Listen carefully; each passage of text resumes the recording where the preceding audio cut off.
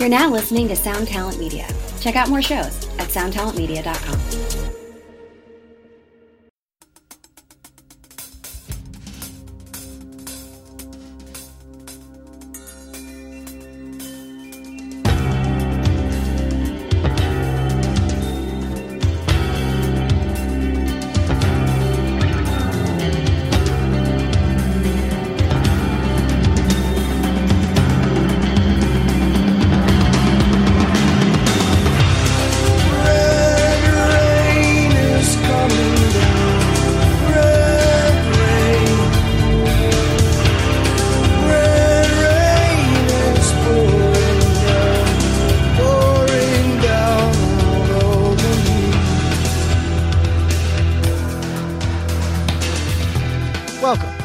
Axe to Grind, the hardcore podcast that matters the most. I'm Patrick. I'm Bob. I'm Tom. And it is a holiday weekend as we record this. Is that right? Tomorrow is a holiday. Is that right? Holiday in America. Tom, they're all holidays to me, man. You have a job now, bro. You got a cubicle. I am in a virtual cage. It's absolutely true. I'm just waiting for the neighborhood kids to come by and poke me with a stick. I'm trapped. I was hoping you didn't get fired already. I'm debating it. No, fucking around.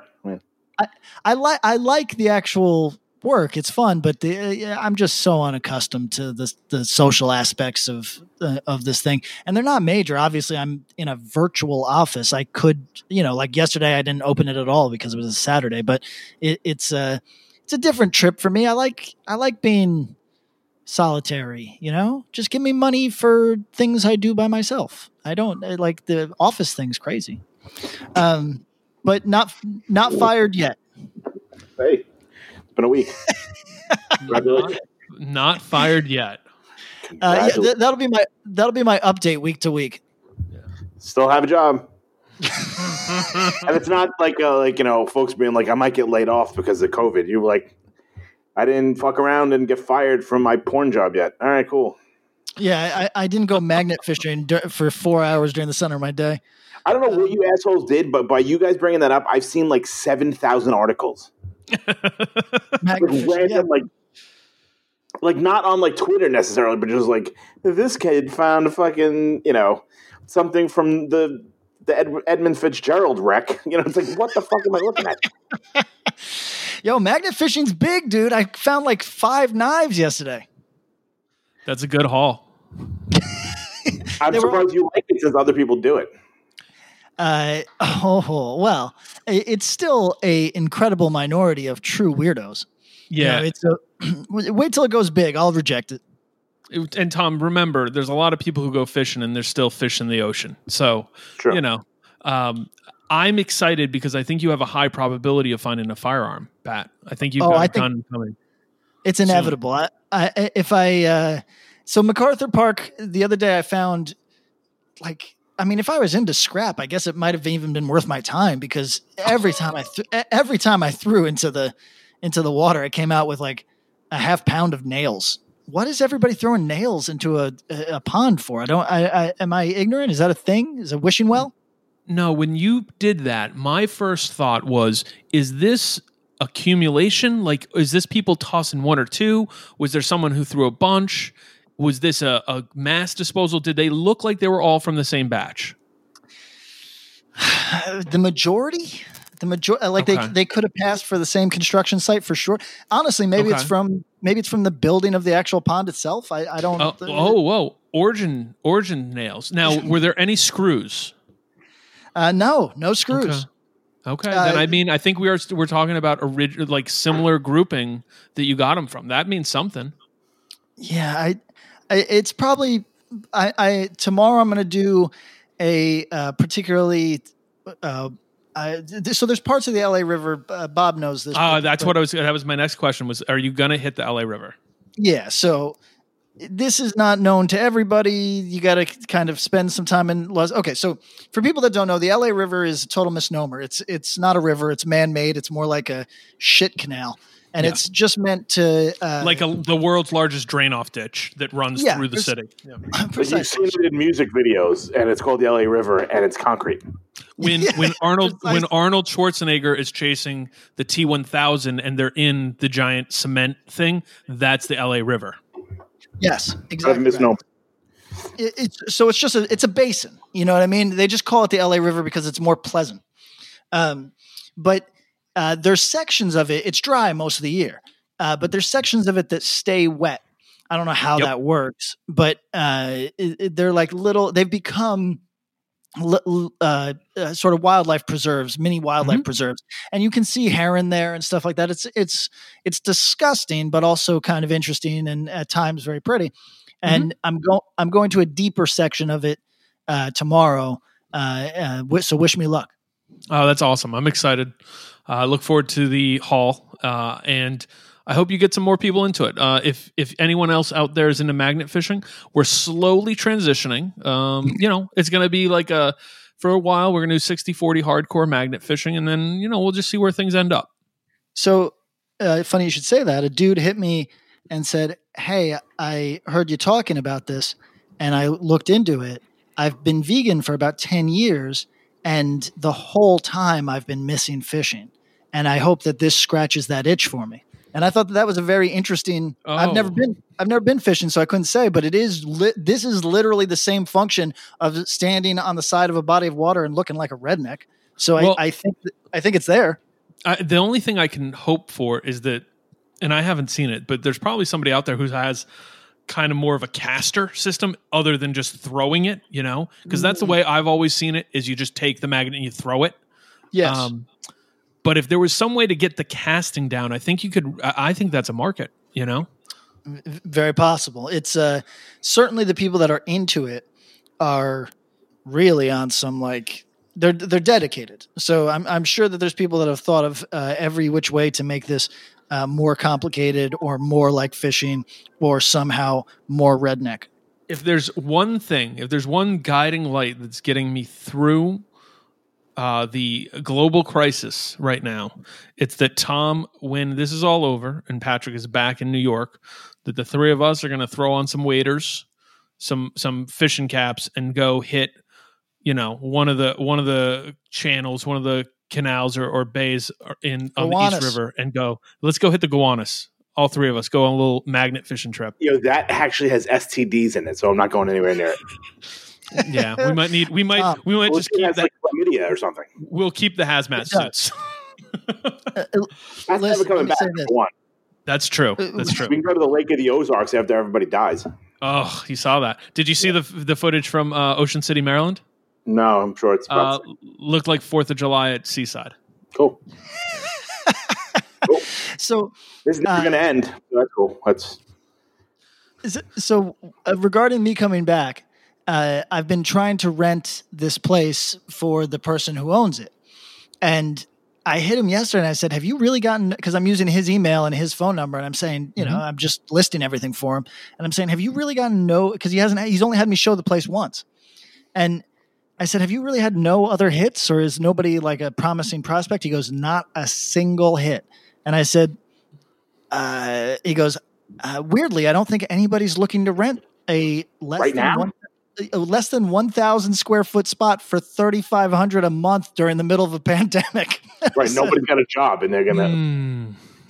So I might be safely here for a little longer, but we'll see. I'm going to relist it today and see if we don't get some hits. Good luck. All right.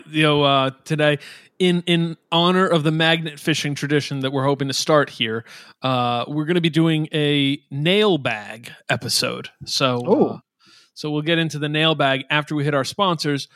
I'm going to start with our homies at To Live a Lie. You're going to go to tolivealie.com, click on their web store, browse, because they have a lot of stuff. A lot. One thing that I saw that was very interesting is, and applies to 1/3 of the podcast, the Go Vegan Tofu Monster silver sticker. Very cool. It's a big boy, 4.25 by 5.5 inch. Get one of those. But more importantly, let's talk about the music. The band Gel from New Jersey put out a year one cassette that compiles all their stuff to point to date so far. This band's awesome. Kind of rips like SSD, has some Boston stuff, but not in some cosplay way. They've got a lot of energy, ripping hardcore. Certainly one of the best bands from New Jersey right now and in recent memory. So go get that at tolivealie.com. And I believe they have a new EP coming on To Live a Lie and Blind Rage sometime later this year. So get the year one cassette as soon as you can, because I think that's really good material. And for people who like that kind of stuff, this is right at the top, in my opinion. And this is one of the younger bands who I am younger, newer, whatever, that I'm excited to see what they're going to end up doing after this. Now, Bob. Yep. This is one of those topics that, like, it's almost like a bingo card for our listeners. What part of New Jersey? So it is. No, it's it's between Atlantic City and Jersey City. Yeah, so let's play this. Central, and then I believe a few members are from the shore. So in New Jersey, let's play geography, because I have noticed from emailers, some of you also rock how we rock with this shit. South Jersey is everything. Basically, do a little line along the Delaware River that stops at or around Trenton. Trenton is a split ground. It's split. It's half Philly, half New York. And they even might lean a little Philly, but it's half Philly, half New York. From there, you cut across on 195 that goes straight across the state, cuts through Jackson where Six Flags is. Everything south of there, except when you hit the coast, that's South Jersey. That might as well be Pennsylvania or Delavania, because it's much more like in that mid-Atlantic, Pennsylvania, Delaware, Maryland kind of vibe. And that includes Atlantic County, Atlantic City. But you stop because then you have Ocean County and Monmouth County, which are the shore, but they're not down the shore. Atlantic City, Atlantic County, some parts of Ocean County, which are like Long Beach Island, those can be down the shore. That's what people from Pennsylvania say when they're going to the shore. Then you have Ocean and Monmouth County. They're just the shore. You might group them in with Central Jersey being the Route 1 corridor that goes through from Trenton out, probably stops north a little bit in the, what's that town?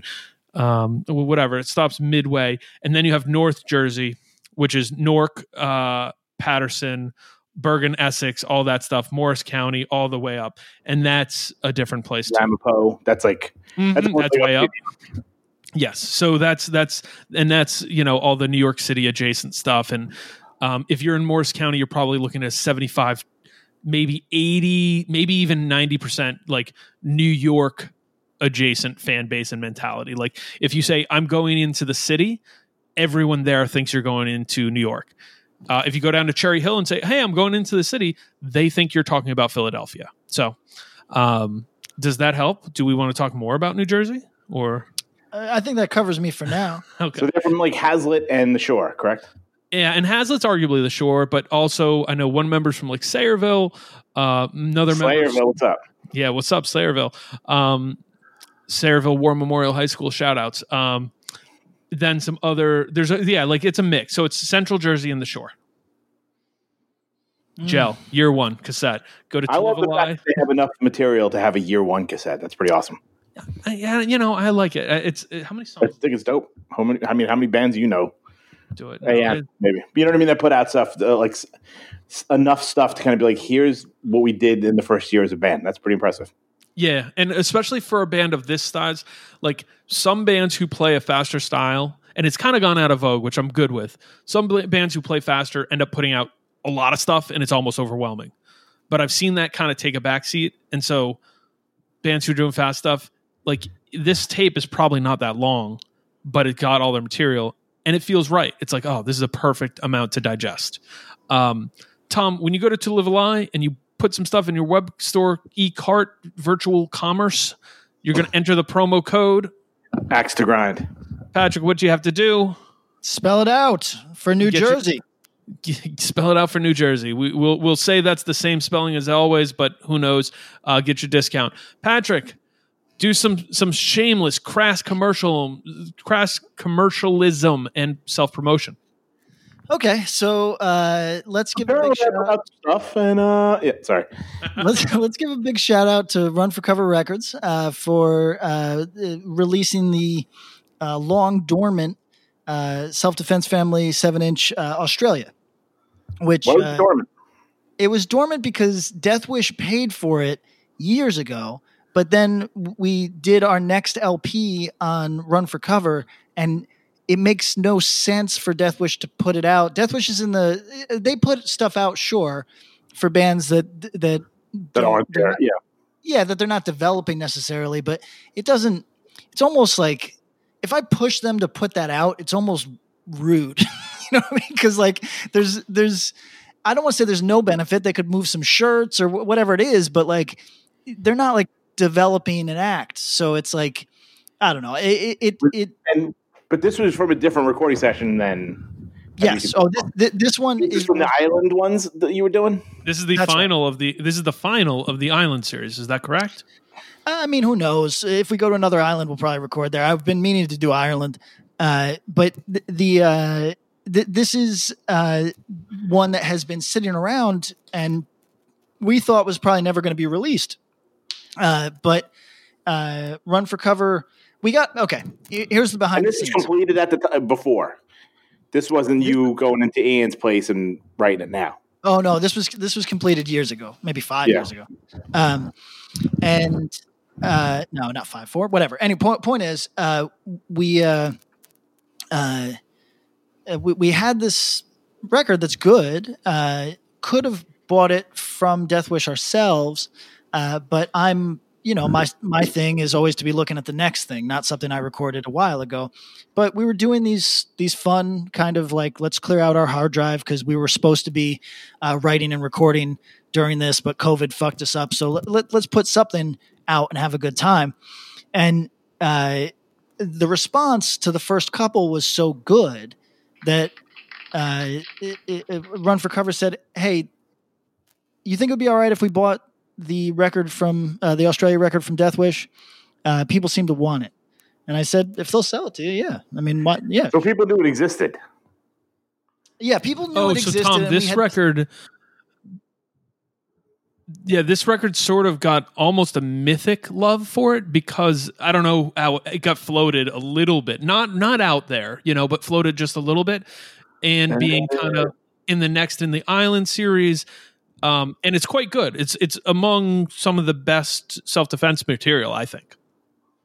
Yeah, it's really strong, and this is going to sound like a joke, Tom. Russian hackers.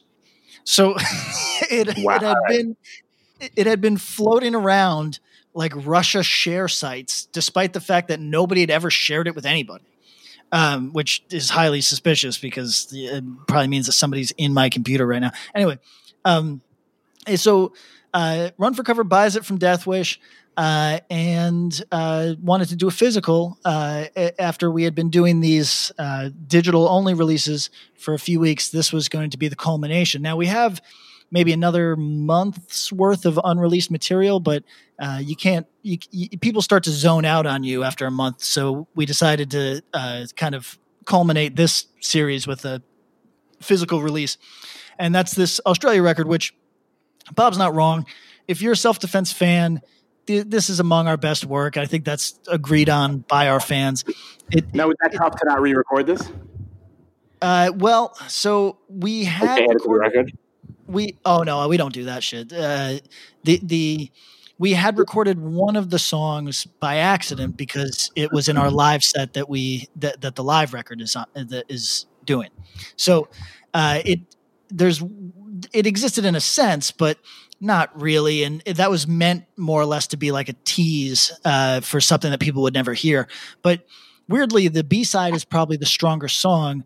And we weren't playing that one. So it would have been crazy to have this lost kind of gem in my view, but whatever. I like doing that too. Anyway, point is, it's finally out. Sold surprisingly well in the first 48 hours. Moved through the one color super quick, and now we do the thing that self-defense typically does, which is blast through a color and a half, and then it takes a year to move the rest. So if you only had some place that you could like promote stuff that like thousands and thousands of people listen to every week, if you only had something like that. And man. Tom, think about if you could do it in this like kind of cool way where you're not like begging about it or making it like just like shitty, but you could like explain why it's cool, and maybe people should use this as a way to check out the band. Right, and then you're also like kind of like fulfilling our duties to the people that have helped us out over the years. Yeah. What a concept, man. So to our listeners, the fellas are always amazed that I don't capitalize on what is a pretty big platform to try to big up my music stuff, and they are correct. They are correct. It just I don't want to say I'm not that sort of guy. I just want to say that it does not come naturally for me. So I mean, these things are like surprises. Like if I would be happy to bring them up if I knew they existed. We record one night and then the next day Jeff is like sending an email that new on Bandcamp and it's another self-defense thing. I would love to be able to be like, so Pat, what do you got coming out this week? yeah, Make it easy for you. and I'm sure Run for Cover would love that too. But I'm just I bet you they would. It totally slips my mind to self-promote. It's bizarre. I should be doing it for my comic work too. We got a lot of listeners who stumble over my comic work, and I think that that's fascinating in itself. But yeah, if I was a smart man, I'd be promoting things that I do.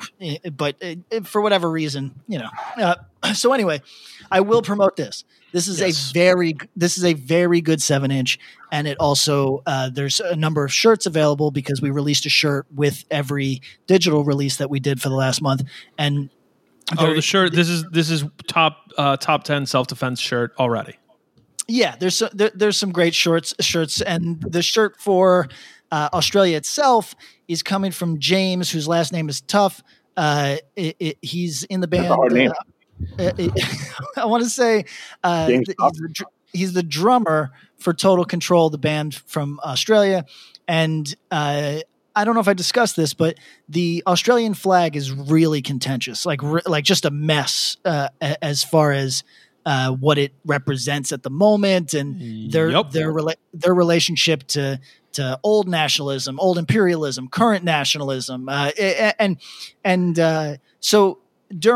I'd like to give a shout out to the people who helped us with that process, because I straight up just threw my hands in the air and went to people of the culture and said, hey, could you tell me what the fuck to do?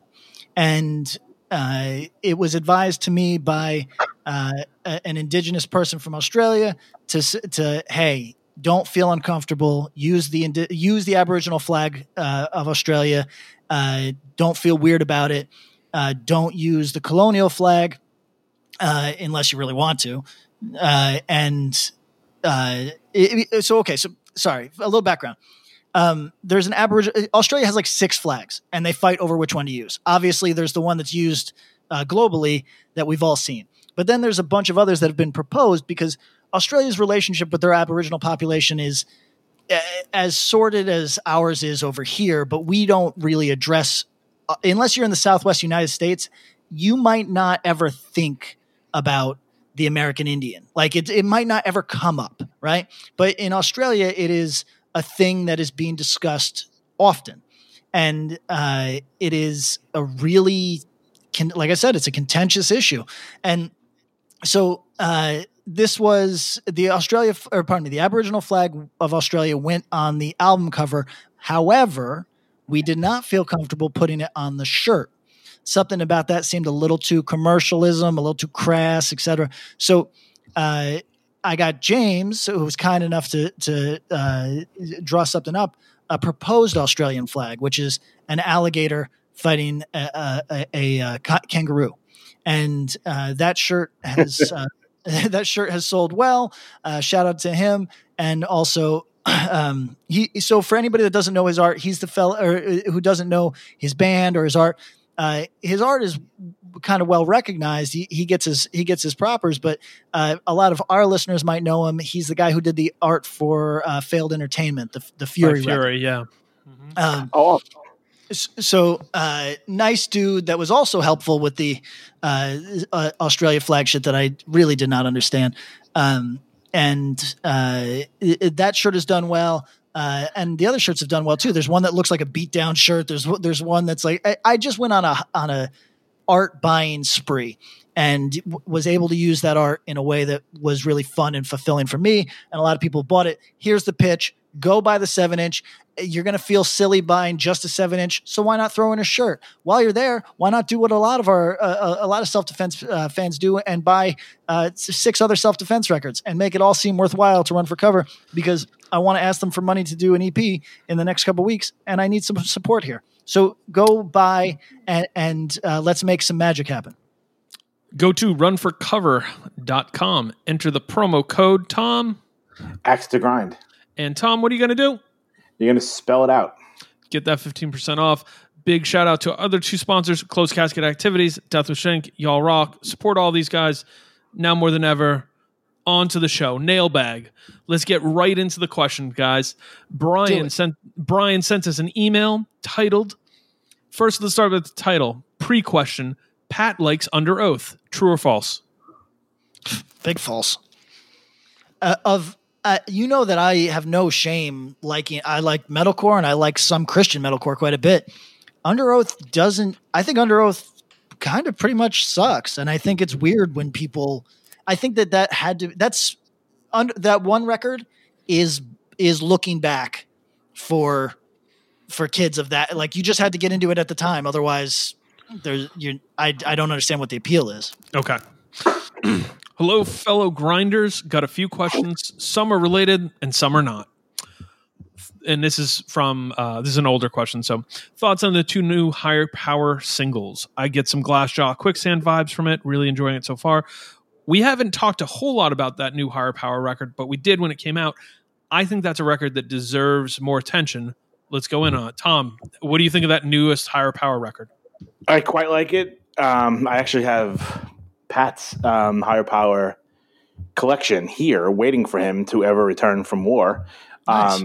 That Ricky has sent over. Bob, I think I gave him. Yeah, I got mine. Thank you to Ricky and the dudes from Higher Power for that. That was really cool. That was dope. Yeah. And so I have a shirt and a 12-inch waiting for you.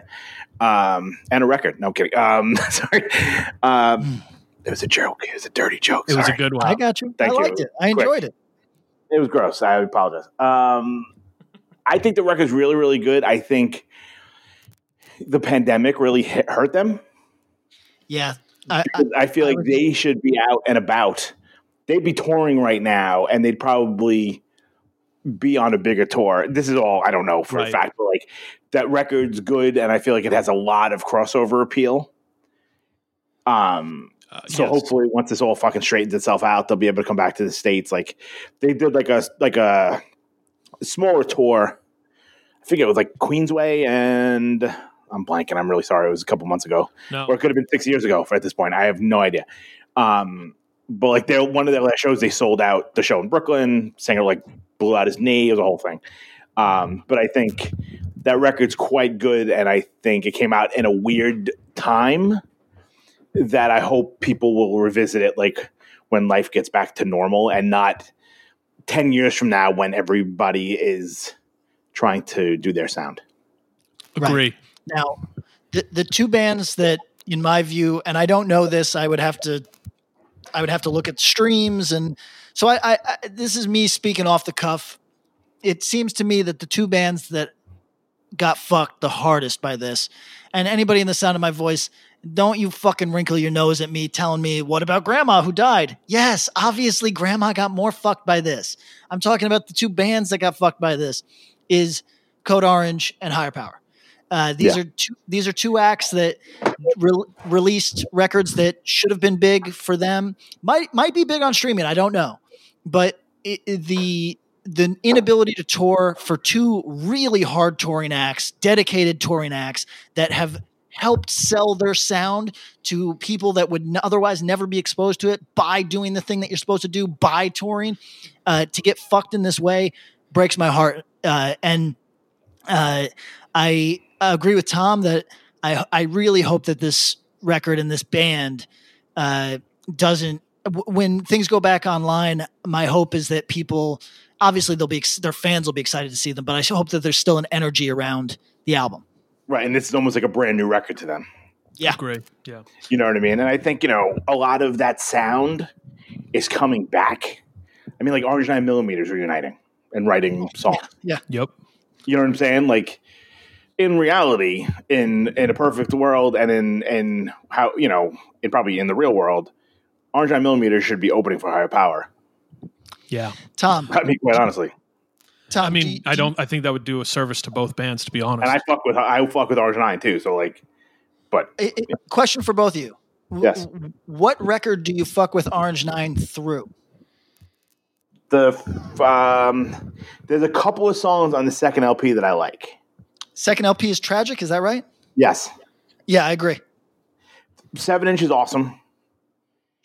The Driver Not Included is that the record? I think that's the first LP with the bike helmet on the cover. Yeah.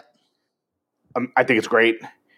There's like a few songs they were definitely going for something on that the second LP, which might be their first major. I don't remember. It is. Yeah, in Atlantic. And they were like going for something, and it didn't all land. But there's some good songs in there. And then after that, I mean, if they've released records after that, they're news to me.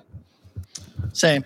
Bob, what about it looks like they did. No, the first EP, I don't even know if I'd say I fuck with it. I've checked it out a good amount because I'm such a Burn fan, and it's cool. It's cool, but to say I've even heard the second LP, I don't think I have. I think I've heard the first LP, so I'm gonna do a visit on that. Oh, Bob, I'd love your thoughts on the second LP. Imagine if I don't know, Tom, what would you say? Is that Into Another meets Deftones? Yes. But Homeboy can't sing like either of them. Yeah. Fact. Oh, right. Sure. Okay. Like there's a song that he spells out kissing. Okay. Like KISSING. This is something you mean. Not everything's a hit. But No, there's a couple tracks. There is, yeah. Okay. We should do Drivers Not Included as a listening Record party. club. Yeah. Oh yeah. Record club. Yeah. Yeah. Let's do that some point later. But yeah, I will check it out before then. Yeah, the new Higher Power record deserves attention. Please, everybody who hasn't heard it, give it a try. New York pizza or California Mexican food? As a vegan, give me the California Mexican. I love a New York pizza, but how many spots actually do it and do it vegan, Mm-hmm. Right. Well, here's my question, though. I feel like I kind of got... I don't know if I've had real California Mexican food. Okay. Like, I've had, like, In-N-Out, but that doesn't count. Not In-N-Out, Del Taco and stuff like that. Yeah, no, we should... if we're all out there... If we're all out there at the same time, we'll make sure you get some real stuff. Yeah. It's my interpretation of California Mexican food as compared to a lot of others. Like, it's fresher. It's compared to Texas Mexican food or Tex-Mex or even other Southwest areas that do Mexican food. That's good. It's good, but California, it feels like it's a lot less focused on the fried side of things and a lot more focused on like fresh ingredients and kind of like. And there's a few spots. I mean, what's the spot? Guisados, and that's just so good. God, I love pizza. Like I love pizza. But Can we get Pete Elders to make a vegan one for Pat, you think? I bet so. I actually was in New Haven not long ago and went to Sally's Pizza, and they made a red pie that was good, heavy on the garlic. I think PK could have fucked with it. Yeah, Pat. When you come back, we'll go to Pete and Elders down the shore. Yeah. I think we could get it. Yeah. So you have to you wear a shirt. You get a shirt if you eat a whole pie. Size XL, 18 color shirt. It's the pizza is cracker thin, but you can do it. Yeah, you should be. Yeah, 170. Patty G over here, Patty Gaines is going to be fine with that. Oh, guys, I'm climbing up that fucking weight ladder. I'm almost there. I'm getting I can see it. Let me ask a question because we're talking about. We mentioned the free shirt that I'm going to get for eating all this pizza. It's an XL. You'll be able to it'll look good on your frame at that point. Well, here's the question: when you guys lift your arm, does can you see any skin on your torso? What do you mean? Like if you lift, if you're wearing, I buy tall shirts. You buy tall shirts, okay? I don't want to show my gut. Oh no, yeah. Okay, because I fit comfortably into a medium, but I just raised my arm because I stood up and I realized, you can see, like I'm like moshing in the year 2003. You know what I mean? Like what's going on here? That's the size up time. I could do a large except for that. Interesting. Yeah, and that's and then it is easy. Then 10 extra pounds here or there makes it much easier. But yeah, and also it's shirt brand. You gotta get into the comfort colors, dude. Nice length on. Oh man, they're really nice. Oh boy, I just bought a cranberry bootleg. From my dude from Wrist Meets Razor. And it's on comfort color. I'm like, you got my money. I don't care how much it is. That's awesome. I'm into it. Hit the chat with the link, please. Yeah, of course. All right. So PK, you said California Mexican food. Tom, where did you go? You said you haven't had California Mexican food. Yeah, I would be posing if I said that. Okay. I'm gonna say right now California Mexican food, but that's like both are so good. Though? Oh well, yeah, because when I was in California, I would say I spent a not insignificant amount of time looking for good pizza, which I found, but it was very tough. And it was like, oh, there's a good pizza place in Beverly Hills. Well, guess I'm driving an hour and change in traffic from Orange County to Beverly Hills to get pizza tonight. There was a dope pizza place in San Diego called the Bronx Pizza, I think. Bronx Pizza. Yep. I've been there. Really good. Go to with like Rob Moran and stuff after shows. Oh man. I think there was that one, and maybe there was another one in San Diego, like on the north side, called Hoboken Pizza that was fucking good too. So shout out. Hoboken. I know, weird, but I was like, it was good. So yeah, it's you can't lose with either of those. Number 3, how did you balance hardcore and college? I'm curious about this for both of you. I think Tom's is going to be more of a success story than mine. Not well. At that time, it was either end of a year or probably end of a year, not self-defense.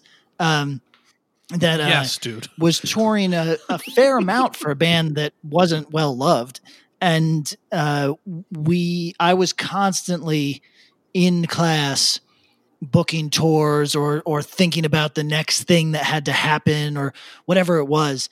And that was a disservice to my education. My Bible as literature class, which requires paying attention, it didn't benefit from being full swing touring, sort of thinking about band shit all the time guy. For me, I was in school from 2004 to 2008. In that time, I booked Sound and Fury, worked at and ran Revelation Records, did my own label, Collapse Records, helped start 6131 Records, and also booked shows on the regular, which is to say I got good grades and don't remember a thing because I was always working on other stuff besides school. That said, I do think that being in school and the effort and the kind of exercise of it enabled me to do a lot of things at once. So I miss it. Tom, hardcore in college. Yeah. Is this just college or all of it? All of it, because I think there's two waves for you. So give us the undergrad and then hit us. Oh yeah, there you go. Hit us with it all. So college, I just went full time, and I had a job after. I had like a job that I would work in at a law office after school, full time, mostly full time. And then we would tour on the weekends. I mean, we'd play every weekend and tour during like the entire summer for like all those years. Grad school, I wasn't in a band. So for those 2 years, I was not in a band. So it was pretty easy. And then MPB was no, was I in a band? Was I in school? No, I wasn't in school. I wasn't in school during MPB. And then after that, I went to law school. But I mean, it didn't stop me from like going to shows, which I did like, I only know this because I just applied for a job and I had to put my GPAs. So this is the only reason why I know this. Like college, I did really, really well. Grad school, I did like pretty all right, like 3.6. Yeah. And then like law school, I got like a 3 because law school sucked. Yeah. But like literally my law school was right across the street from the knitting factory. Oh, okay. So I would get out of school and like I went to go see like I think it was like Reign Supreme and Have Heart and like Down to Nothing or like Hope Conspiracy played there or this band played there. Like I was in constitutional law with my buddy Rich and we booked we booked Probable Cause, Blacklisted, Indecision, Killing Time at the Knitting Factory. Right. Like literally during school. Yep. And I'd be like, you think Killing Time will do it? And he's like, yeah, it'll definitely do it. I'm like, all right, so we're into, and like we booked like a show that ended up having like fucking 700 people sitting like not paying attention in a class, yeah. In constitutional law, which sucked anyway. So I think our collective answer is hardcore and school don't totally mix. If you're in a more, we'll just say less active moment, you can totally do it. Going to shows, whatever, that's cool. But if you end up doing stuff, you're going to distract the hell out of yourself. And that may or may not take away from the experience. I mean, I think because people always go back to like Dan Neiman. Yeah. Touring and stuff and like writing his like thesis and shit like while on tour with Lifetime and King Dynamite. So you know what I mean? Like I feel like it's rare, but it's doable. You just got to really fucking you gotta buckle in. Yeah, it's a ride. Okay, best Christmas gift to give to people when you're tight on cash. I'm a fan of making something sweet. It doesn't have to be much, but people are suckers for that. If you make them something they feel like, oh, this was very specific to me, I appreciate this gesture. Because no matter what you get people, it's all worthless trash. It's not like anybody's it's not like a mythic like role-playing game talisman that they're going to carry with them the whole time.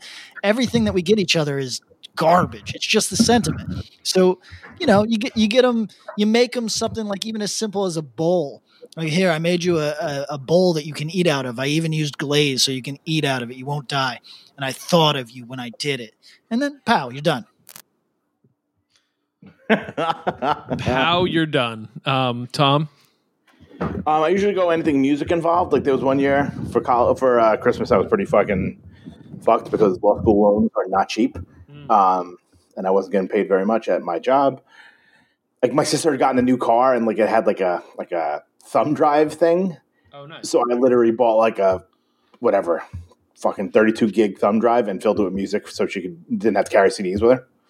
Good call. That's really cool. And it was $20 or something. You know what I mean? But like I made it up for it in the meantime. But like at the time, it was like, and she still has it. You know what I mean? It's great. I would say, and this is sliding scale because if you're light, if you're tight, or if you have it, it's a good thing. I go experience based as much as I can at this point. Whether that's some tourist shit around your area or something cool or an experience that you did that you really liked, do that because it's more you're paying for something that's like something they can go do, which because as Pat said, you're kind of just giving people crap. So do experience shit. That's even if it's outside their safety zone, and try to think of the person. If they don't like sports, don't get them Yankees tickets. Right. Or like fucking like jumping from an airplane. Yeah. Have you ever like done stuff for like Amanda that it's kind of like, yo, you can have these 2 days Like, do you give her time? Oh, she gets that all the time, anyways. She's true. She's Yeah, you're actually good at that. But you know what I'm saying? Like, kind of be like, you got 2 days to yourself. Me and the kid, we got, you know what I mean? Like, wherever you want. Go to the spa, whatever people do. Yeah, no. She is. You're good at that, so it's not really. I am. No, I'm trying to. I like though framing it. I have tried. I think the thing that she likes more is when we go and do it. Like, hey, let's go and what she actually really likes, and if she hears this, she'll come in and nod. Is where I'm like, hey, we're gonna go. I'm going to just make plans for the whole weekend. This is what we're doing. We're going to do this. And you get stuck in quicksand in the Pine Barrens. Not a big deal. Right. But she's like, as long as you got a plan of what we're doing. And, I'm pretty good about that. For her birthday, we went into the city and we did a big walk through Central Park, and we stopped and got like coffee or hot chocolate at some cool place that I had found, and then went to a couple of museums, and her mom met us, and we went and got dinner at this place I found. And so all that kind of stuff she really enjoyed, like where it's like, oh, you actually put the work in to figure all this out. So do even just that, like even when you can be included. It's not like I didn't get to have a good day and have good meals, but Yo, listen, you know how when rappers come back, like De La Soul put out a record and they'll be rapping about taking their kids to Chuck E. Cheese, and people are like bummed because it doesn't comport with their memories of like, like I don't want these guys singing about like fatherhood or paying their mortgage or whatever. Right. And so I'm at risk of doing this with the podcast, but before I bring up like a very like adult, mature topic, I just want to remind everybody that I am Peter Pan given form, that I do not have a child, that I literally hope to just constantly be floating through life like the grasshopper. Yeah. Hey, it's just me, Rick. So Rufio. So my sister is going on a vacation at the end of the like soon, because over this COVID thing, her family has saved $12 grand on childcare. Yeah. 12 fucking grand. That blew my mind that people are paying that in whatever daycare or whatever the hell people are doing. Everybody needs Mima. Everybody needs grandma to be taking care of their kids, because that's not workable. I would just take the kid back. I'd be like, nah, we got to get rid of this kid. Let's return the kid. Crazy. Yo, it's yeah. I mean, it's one of the major expenses. If I gave you the numbers on what we were paying for school and then like summer camp stuff, last year, this year's better actually, but last year it's mortgage payment level, God. Right. Yeah. God damn. Yeah. I mean, it's crazy. And I mean, we're fortunate enough to be able to do that, but then you think about the people who maybe aren't, and, or it's just like, oh shit. And it means like that they have to make decisions about the level of where they do that. So to get into the full dad podcast, we'll do that at a different time. But yeah. But that $1,200 that we all got is enough, right? I mean, what's that? That $1,200 everybody got was sufficient, right? Yeah, exactly. Yeah, we were able to do that. Yeah. All right. Thank you, Brian. He had a couple others. We're going to move forward. Because they were holiday related, kind of. So happy holidays, everyone. Lucas asks about a band lost to time. I was curious if you guys had anything to speak on about Last Lights. I didn't discover them until about a year after their singer Dom passed, and still regularly listen to their music, but can never seem to find anyone else who knows or even cares about them. Were they ever all that popular, being from Massachusetts like a lot of other mid-2000s bands, or is it just a one-off band that I happened to discover for myself? Thanks, Lucas. Go ahead. Sure. My experience, I think Dom had passed away just as they were starting to percolate. Yep. Mm-hmm. He was super, super charismatic. He was like a great front person. And I think like I don't know how much they toured, to be quite honest. Like they weren't around for very long, but I think they were like on the verge of kind of popping when he had passed away. Yep. A buddy of mine put out like a Last Lights discography. That I think is still out there. But I think they weren't popular yet, but they were really kind of on the verge of really like breaking out. And I think him like passing away like so prematurely and just in such a sad way, I think really kind of caused them to not kind of really break out. And I think, which is kind of odd, that his story is sort of like kind of like oddly legendary and like romantic in a way. Yeah.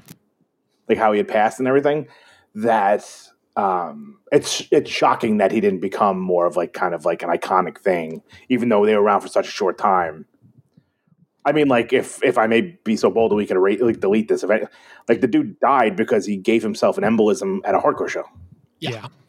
You know what I'm saying? Like he with the microphone, like choking himself, and he ended up accidentally causing like a blood clot or whatever that ended up killing him. Yeah.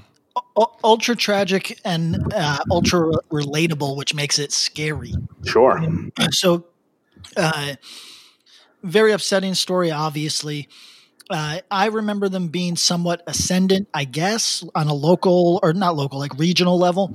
And then this happened. It's there's a lot of bands that like I don't want to take the conversation away from this band because I think that people should check this out.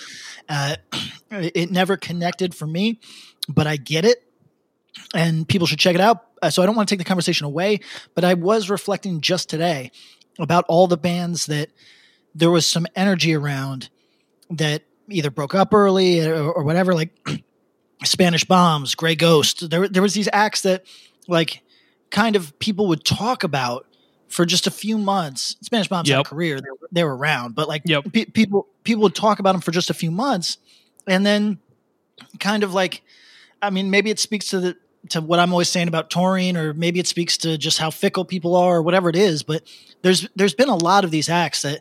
So, but I would put that band in that category of no, people do know them, but you can't be around for a super short time.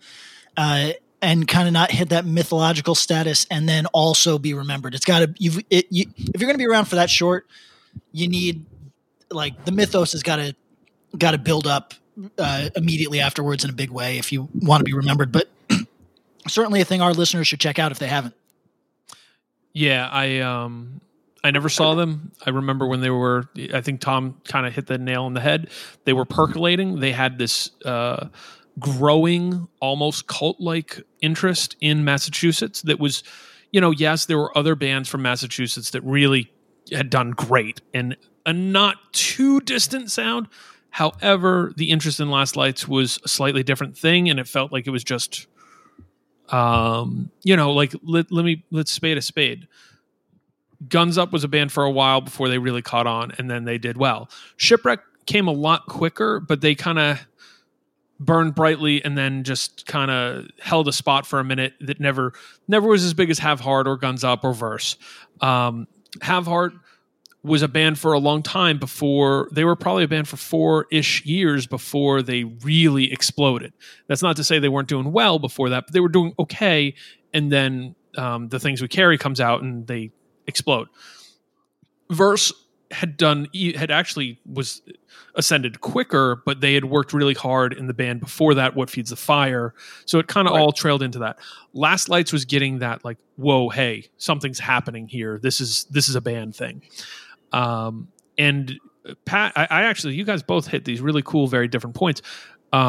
There was also this moment in that time frame, mid-late 2000s, 2007, 6, 7 to 10, where bands were doing kind of interesting stuff with melodic stuff. Most of it pretty modern, hardcore sounding, but Last Light certainly could find a place there where many of them seemed like they had very truncated careers and was very cut short. And, some did more than others. Spanish Bombs is a good example. They went and did a lot, but never totally caught the attention. Like you if you just heard them, you might say, whoa, this could be someone's favorite band, but how did they not? Their light never burned so bright that it was something people could pay attention to. I think if Last Lights hadn't been cut short, they would have taken everything further. And the mythologizing and romanticizing of it is purely sad. Like, my heart goes out to anyone who knew that guy. I think it was someone who really affected people and was an important person in people's lives. So that's kind of how they're remembered. And that's super young guy too. Yeah, and that's super, and that's more, that stands well beyond their music. But this isn't the only email we've gotten about Last Lights. I'm not going to repeat it, but we had somebody else actually in a similar time frame email asking about them. So if you haven't heard Last Lights and you like stuff, you like melodic hardcore, you should definitely check it out. Yeah, it's on Spotify. Mm-hmm. The record's called No Past, No Present, No Future. Think Fast actually put it out. So right, original. Let's do it. Cool. All right, thanks, Lucas. He wanted to shout out a few bands from down there. Contention from Tampa. He plays drums in them. Contention, xxx.bandcamp. Point of Contact. We already know that. Plead Your Case Records. And a band, Control System, chaotic metalcore from Tampa for fans of Converge and Vein. Controlsystem.bandcamp.com. Cool. All right. Thank you very much, Lucas. Let's check it out. Can I hijack with a question? Yep. So, Bob, you were saying that at that time there was bands kind of innovating with the melody, right? Yep. And this got me thinking, and maybe the question I'm about to ask is flawed from the start. Maybe you'll say, hey, here's a million examples to the contrary. But the first thing I thought was, I listened to 2 records from 1985 this week. I listened to the Marginal Man release from that year, and None of the Above, right? And None of the Above doing a really classic style, you could say like in the vein of Negative Approach or something like that, but some good guitar flourishes and whatever. And Marginal Man by that point is like fairly melodic, right? For sure. Why is it, do you think, that the melodic bands of today tend to push forward, whereas some of the more aggressive fast hardcore acts are stuck in a mode? Like, because I don't hear any melodic acts that sound like this Marginal Man record, but I do hear fast hardcore acts that sound like this None of the Above record. So what do you think that is? Like, is there something like, what is the commitment to genre for one type of hardcore kid, even though I have a theory. What you got a theory? Hit us. I have a theory that just literally popped into my head as you were talking. Do you think, all right, so you're coming from the Negative Approach, None of the Above lane. That is like what it is. Like, not much you can vary from there. Like, if you're writing more melodic stuff, does it depend on like what your kind of, where your melodic sensibilities came from?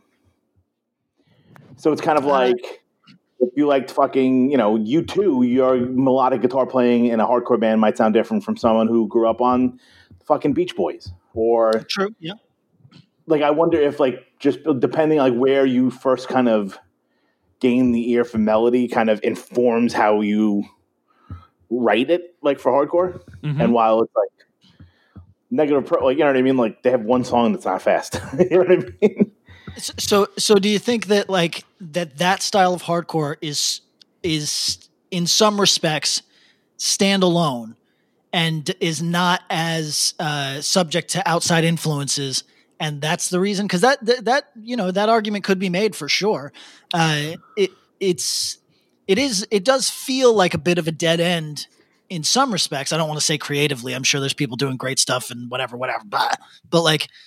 It maybe a dead. I don't know. This was a question that I thought of when Bob was talking about the melody, but that's as good a theory as any. Bob, what do you got? No, I mean, I largely agree with that. I think starting point's important. I think primary reference material is important. I think that melodic hardcore is largely largely pulling from a tree and not a bush, if that makes sense. That yeah, it could be pulling from the melodic hardcore in the way we talk about it now and the way you hear about it on Axe to Grind typically. That yes, it might be pulling from this branch or that branch, but many of these branches lead to the same trunk, you know, and that trunk is most of the time either you get some of the Revolution Summer stuff, the Dag Nasties of the world, you get some that are Turning Point-ish, you get some that maybe you throw in some melody that's leaning more towards, you know, even pop punk. And then as it goes, it gets more modern. Whereas I think that fast hardcore might be more like a bush, where, yes, there's a root and there's roots, but those branch off very quickly. And it's not a tall root, but, you know, and if you want to trace it back, you can trace it all back to a couple other things. But once they get off there, you have twigs off twigs off twigs before you get off to, you know, the small bush branch, we'll say. And I think that the better melodic bands are the ones who pull in oddball reference points. And that's why when I think about melodic hardcore now, to be honest, Drug Church isn't that far off from a melodic hardcore band. It's just that the melodic reference points you guys are pulling from end up being outside the hardcore world. And so then it's almost unfair to label you melodic hardcore because you stepped aside from it. And that's true in a lot of these bands. Like in the modern conversation that we have, it's become such it's almost too finite. Whereas like, yeah, like I think every few years you catch a weird kind of punk record that's not in the modern hardcore vibe, but like I think of this record, and now it's fucking old, but I don't know if either of you guys remember the band Calvary from Chicago. I think that guy Ebro was in it, but it was sort of melodic, but it was not pulling from the same well of stuff. It was pulling from melodic punk, like, and it kind of was referencing early 80s melodic punk stuff. And you catch those, and even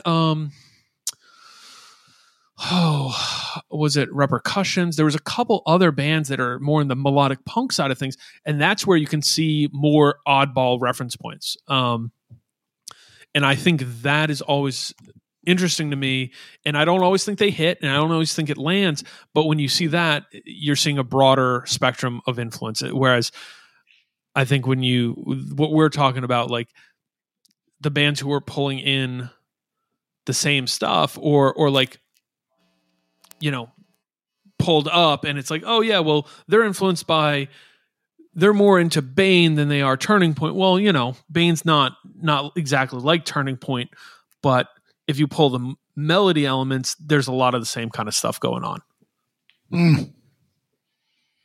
PK, you know how I know you made it? Tell me.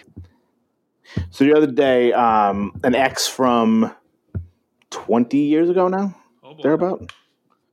Like, you know, we're still friendly. It's all cool. Like, whatever. She was out on Long Island. Like, we're talking about bullshit or whatever. And she's like, so this podcast you do you guys ever talk about metal? And I was like, nah, not really. We're mostly like hardcore and punk. And she's like, I thought you hated punk. And I was like, I hate the Casualties. I don't hate punk. Like, what are we doing here? And she's like, any good stuff coming out? So now I'm trying to think. I'm like, fucking Judiciary, or, you know, I like. Sure. She's like, I like metal. I go, that's kind of hard. Like, I don't really know what that means. So I was like, Mind Force is great. They're kind of metallic. So it was Incendiary. I'm like, Knocked Loose. I'm trying to like name all these bands. She's like, you know who I really like? And I'm like, who? She's like, Drug Church. I go, I was like, are you fucking with me? And she goes, no, why? I'm like, that's one of the hosts of the show that you were asking about. She's like, are you serious? I go, yeah. She's like, oh, I think they're great. She's like a fucking like a norm for the most part. You know, like right. went to FIT. Like she's like an artsy person, but like it's just funny that it's kind of like the Drug Church somehow broke through. The more normies, the better. You know what I mean? She's not normie. Like she's you know, OG like alternative like person, but like sure, but doesn't necessarily keep up. Yeah, I just thought it was funny that she was like Drug Church. I'm like, are you fucking? I'm like, you should check out his other band because she likes kind of, off kilter stuff too. So I was like, you should check out Self Defense and blah blah blah. And she's like, I can't believe that you do the podcast with that guy. I was like, yeah, him and my friend Bob. Yeah. So yeah, you guys. That's how I knew you made it. That's like my mom knowing who like Haley from Paramore is. Knows that makes you know that she knows like that she made it. My ex-girlfriend from 1999 and 2000, wonderful girl, knows who Drug Church is. That's great. Shout out to Haley from Paramore. We haven't shouted her out in a while. She deserves it. Came out a new record. She's killing it. Love it. She's killing it. Her and Fiona Apple were the soundtrack for the pandemic. There we go. Let me use the Haley thing as an opportunity to talk about social media for a second. Be nice about Haley. No, I'm going to be really nice about Haley. The record is very, very raw. Sure. So I'm going to did her wrong. That's true. Listen. I saw somebody said something unkind about Haley Williams on Twitter. Oh God, yeah, I did see that. That became like the cause du jour of that day. Mm-hmm. Yes, and everybody, listen.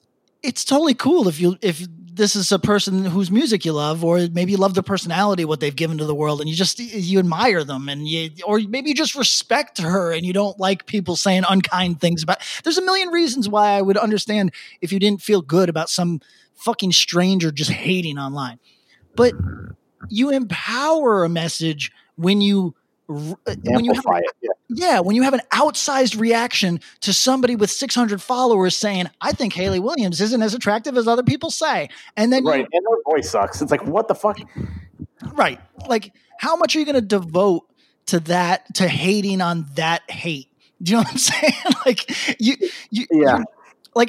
Listen, I never would have been exposed to that person with very few followers hating on Haley Williams if I didn't get it like shoved down my throat by all the people being like, it's a bit like a is over party. You know, those hashtags, so-and-so is over party.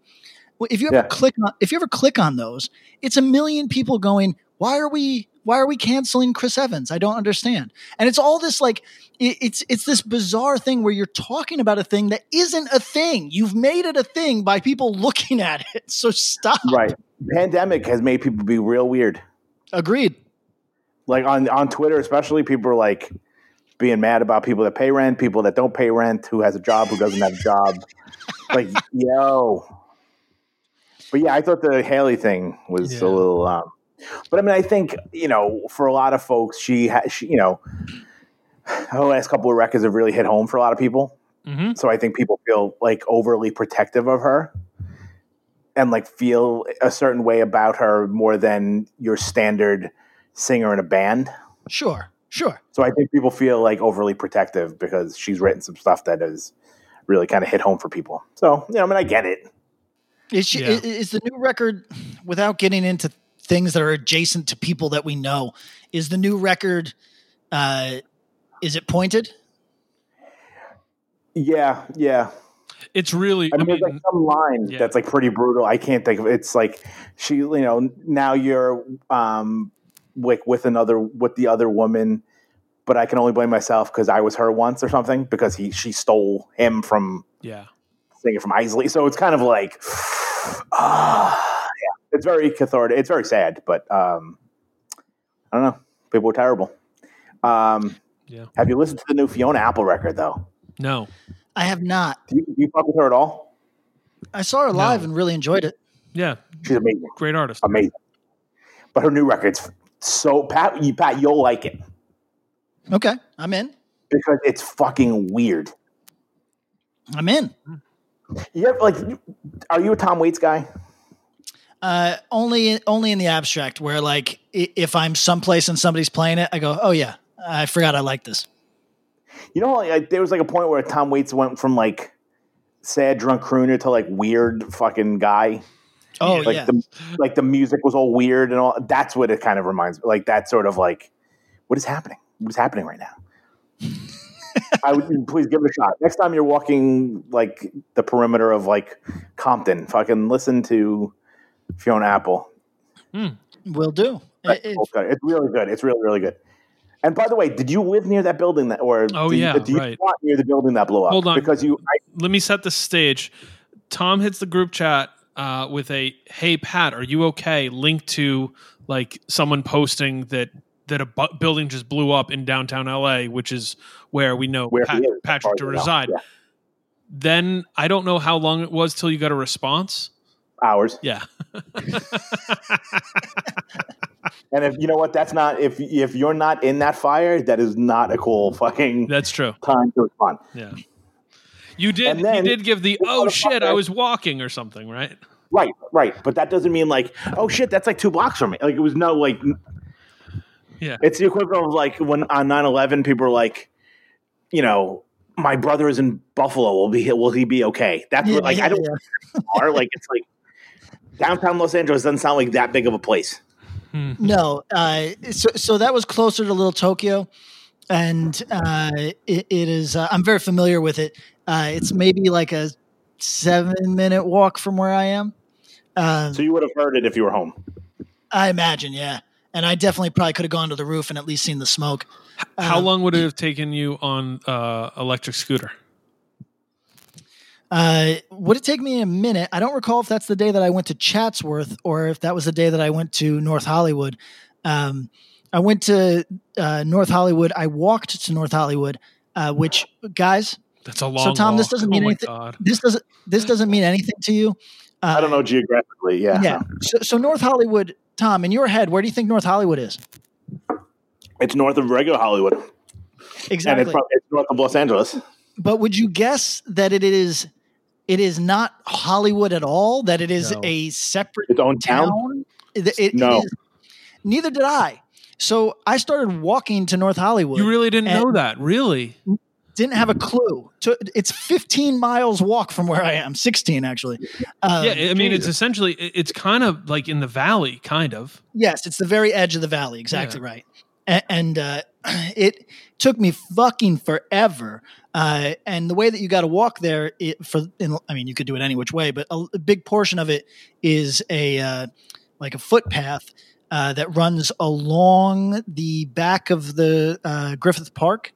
Yep. And you see some wild shit out here, everybody. Like people doing drugs or like foxes. So either way is wild to me. Yeah. So check this out. You walk along the LA River. On one side of it is a homeless encampment that lasts about a mile. And on the other side of it is a neighborhood that you can ride your horse through because everybody in the neighborhood has stables. That's the two sides of the river right there. It's bizarre. And it's like DC. It is so weird, and everything about it was, to me, totally interesting. If I had more comfortable shoes, I was wearing my $7 Yeezy ripoffs. If I had been wearing more comfortable shoes, it might have been a joy to me because it was so. I got a total kick out of LA, and I always do. Did you walk for a particular reason, or just you were bored? He doesn't have a car. Yeah. Well, like, did you have to go to somewhere in North Hollywood? You're like, that sounds fun. Oh, so I wanted to see, Tom, are you familiar with the North Hollywood shootout? No, I didn't realize North Hollywood was a separate town. I don't know its history.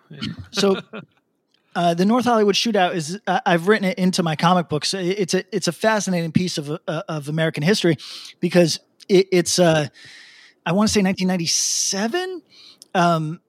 In the same way that damn, I think it's either 95 or 97.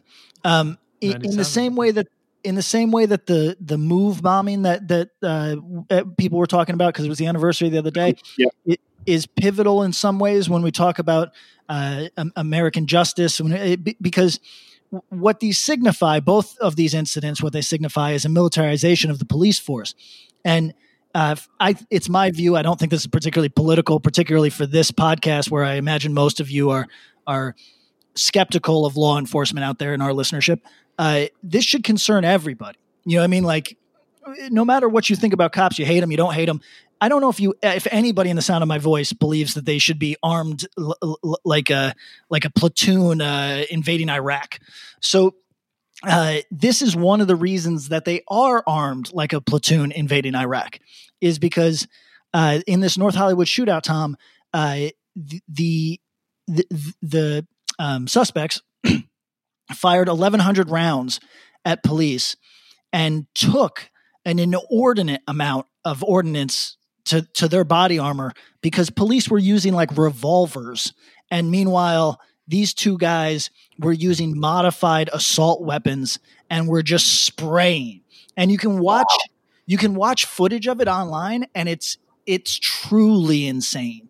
And but what it did was from that moment on, police had a justification for being armed to the teeth. Yes. So like when we see America and we go, yo, why does New York, I don't care if 9/11 happened every 6 weeks.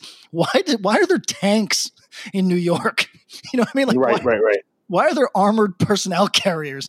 Like it's very it's you know. So this is just the reason, just the thing that they needed to be able to justify it, you think? Exactly. And this was one of the major ones where police unions, et cetera, then said, look, this is absurd. And to some degree it is, right? Like to some degree, if you are being outgunned in a RoboCop-esque fashion, but by new technology, then right, you have a 6-shooter, you're in trouble. Yeah, precisely. So in some way, so it's an interesting policy starter and a difficult question. And I was on my mind, and I wanted to go to the site of it. And you can look online. It was a Citibank at that time. It is now a Bank of America. You can stand exactly where those men stood and shot across the street into dozens of police cars. And you can look at the somebody at the time drew up an idea, like a schematic of where the shots were fired and all that. Fascinating. You can look at that and say, okay, like you don't want to be the weirdo that's like looking down the barrel of an imaginary assault rifle as you're right. But you could do that if you wanted that experience. So I said, oh, North Hollywood, that'll be a nice walk, and I'll see this piece of American history. And then, oh, by the way, the LA Police Museum actually has their body armor on display. Wow. The two men. So I wanted to walk and see this. And I thought North Hollywood was like West Hollywood, you know? Right. That's right. Yeah, no. And no, it's the valley. How much further north is it from Hollywood? You have to go through mountains, basically. Yeah, I mean, Tom, I don't know if you've ever done this, but when you leave LAX and you go up the 405, you eventually kind of have to go over this hill. Is that the 405? Yeah, you have to go up this grade. You have to go up this hill. And when you go up, you come down and you drop in, and essentially that's where you drop into the valley. And North Hollywood's kind of out from there. It's a hike. That's a no joke walk. This episode is brought to you by Shopify. Whether you're selling a little or a lot, Shopify helps you do your thing, however you cha-ching. From the launch your online shop stage, all the way to the we just hit 1 million orders stage. No matter what stage you're in, Shopify's there to help you grow. Sign up for a $1 per month trial period at shopify.com/special offer, all lowercase. That's shopify.com/special offer. Lucky Land Casino, asking people, what's the weirdest place you've gotten lucky? Lucky? In line at the deli, I guess? Aha, in my dentist's office. More than once, actually. Do I have to say? Yes, you do. In the car before my kids' PTA meeting. Really? Yes. Excuse me, what's the weirdest place you've gotten lucky? I never win and tell. Well, there you have it. You can get lucky anywhere, playing at LuckyLandSlots.com. Play for free right now. Are you feeling lucky? No purchase necessary. Void where prohibited by law. 18+. Terms and conditions apply. See website for details. Hey, what's up? My name's Lurk, and I'm the host of Lambgoat's Van Flip podcast. Every week, I have in-depth conversations with bands from all over the scene, big and small. We also like to keep our finger on the pulse and showcase up-and-coming bands on the show as well. So come check out Lambgoat's Van Flip podcast. And did you walk back?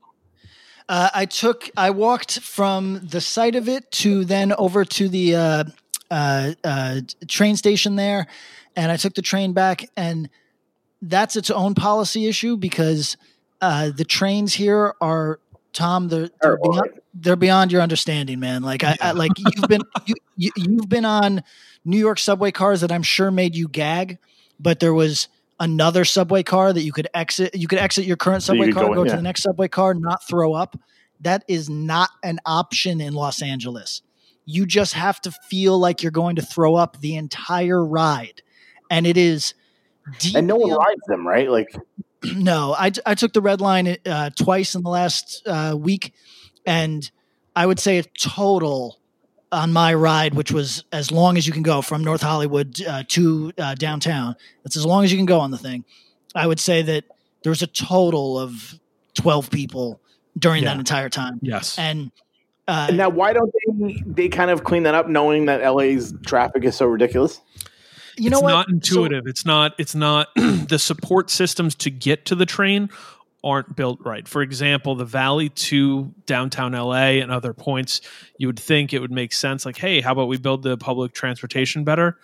It just doesn't branch the way you would like it to. And some of the geography makes it hard. And then it's just an age-based thing. There's actually, I think somebody, maybe one of our listeners could hit us with this. I'm pretty sure there was some historical reference points for why public transportation in LA, like a train system, a rail system, wasn't developed. And it was... like some racist shit, you think? No, it was murky, car money, basically. Yeah. So Tom, if you've seen Who Framed Roger Rabbit, it's exactly ding. that.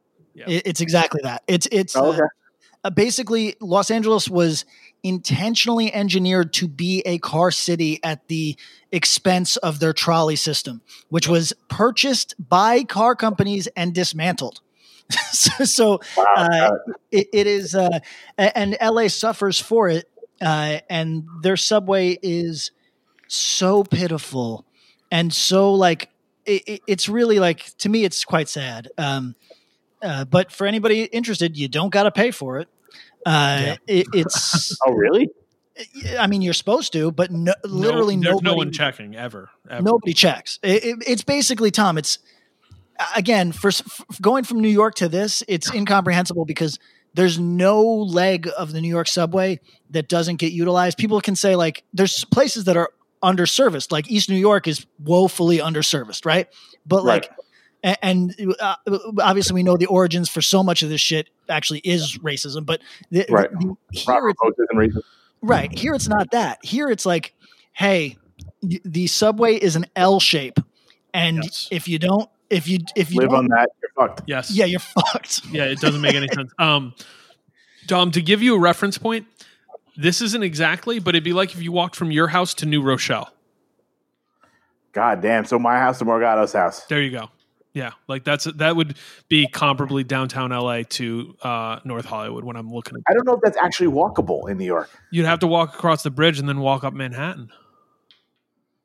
Right, but then so I'm walking up there. Like, how do I get to New Rochelle? Through the Bronx? You got to walk through the Bronx? Yeah, that's how. Yeah.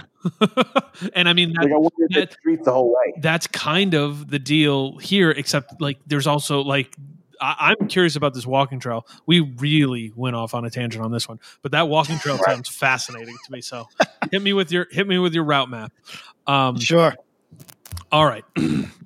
John emails us and says, love the podcast. Lived in New Jersey for a while. Said some nice things. What's up, John? Wanted to riff on some stuff and see if you got any golden nuggets. I got into hardcore a bit late in life, early 20s. I had absolutely zero friends that were interested in punk and hardcore, so I started going to shows in Rochester, New York by myself until I slowly got to know some people in my local community. I fucking hated going to shows alone, but I'm glad I finally broke the ice and had some people to talk to now when I do. How We Are was the band that made me lose my mind and helped me understand hardcore much better. Their singer is also in Achilles, which leads me to my question. I saw Achilles with Modern Life is War, I think, in 2007 in Rochester. Modern Life is War had this awesome band from Iceland called I Adapt with them. I Adapt has a great record called Chain Like Burden. Anyone heard it? Thoughts? Ever heard or seen this band at all? Shameless self-promotion, he does a thing called Brotherless. So check it out, brotherless.bandcamp.com. Thanks for the podcast. Thanks, John. So have either of you ever heard the band I Adapt or their record Chain Like Burden? I have not. But I'm intrigued. Mm-hmm. No, I haven't. That era is a bit of I was off on some other shit during that era. No disrespect to Modern Life is War, who were kind enough to take Self-Defense out on one occasion and I think are really cool dudes. But that whole sound, they had so many imitators that I kind of lost the plot on the bands that were trying to do that at the time. I don't know if I Adapt is one of them, but I think I was dismissive. Yeah. Even Modern Life is War was so great. I know that now, Tom, but at the time I felt like you were just so over it. Well, it was like touring at that time. There was literal. This is not an exaggeration. If you, Tom, I don't know if you were touring at that time or playing shows at that time. I'd have to think about this. No. So during that time, if you were touring the basement to small room scene, there was only two types of bands, and that was Modern Life is War clones or ISIS clones. That was it. Everybody wanted to be ISIS for 2 summers. Everybody wanted to be Modern Life is War for 2 summers. And it really burned me out, to be frank. Like I didn't even give Modern Life is War a real shot until much later because of how turned off I was by kind of like the walking in the footsteps phenomenon that was going on. Sure. They had a lot of acolytes. Whoa. I have not heard I Adapt. I remember them existing, but have not heard the record. I'll check it out. Modern Life is War never was my thing totally. How We Are and Achilles, both bands that could be grouped largely in that conversation we just had about the late 2000s, mid-late 2000s, bands doing stuff with modern. Achilles was a little bit on the heavier side, but both were doing kind of a slightly different take on melodic hardcore. So, yeah, and we should point out Achilles has new material that's flying under the radar right now. But if you are a fan of that sound, Achilles did it very well, and you should go check that out now. Yes. Okay. To shred or not to shred? Dan emails us and asks, how do you feel about guitar solos in hardcore? I've heard some people who are welcoming of them and others who think they represent an ostentatious sense of proficiency over actual songwriting. If you're anti-solos, why are there any exceptions? If you're pro-solo, what kind do you gravitate towards? Thrashy shred stuff a la Mind Force? Those power pop solos that are just a simple, catchy melody? Super technical stuff, mid-period Darkest Hour, for example? Iron Maiden-esque harmonized leads? All or none of the above? And then he goes on to something else. I'll catch that next. How do you guys feel about solos in hardcore? I think if they're tastefully done, I'm into it. Keep them short, and I don't need the tech. Yeah, I was going to say most of the above. Yeah, my lean is towards the thrashy, shreddy kind of stuff. Yep. That you hear in a lot of New York stuff. I think when you go over and hit some of the like Suicidal, Venice type stuff, rocks there too. You can catch me with some of the, there's some solos in Misfits songs. I believe they do a solo that's literally just one note, which is really fucking hilarious. So done right. Don't overdo it. You don't have to think it out too much. I don't know too many people who are super anti-solo, but I guess there's someone who. That was like a punk thing for a minute, though. I feel like. Right. Like what do you think? You're a fucking rock star, bro? Yeah. No. The best rock with it. He talked about the mention of Green Day on an episode not too long ago. There is, in effect, an excellent recent Green Day record. It's called Love is for Losers and was released as a Billy Joe side project called The Long Shot. If he'd just made that the new Green Day record, most would have forgiven them for that total absolute toss they've released this millennium up to now. Keep up the awesome work. Thanks, Dan. Do either of you fuck with Green Day? I know Patrick probably doesn't, if I had to guess. Who knows? He might be an American idiot. What year did Dookie come out? 94? Yeah. Okay, because I can remember watching the video on MTV and really, I said this before, that he had acne, and I was so blown away by the fact that the man had acne on television.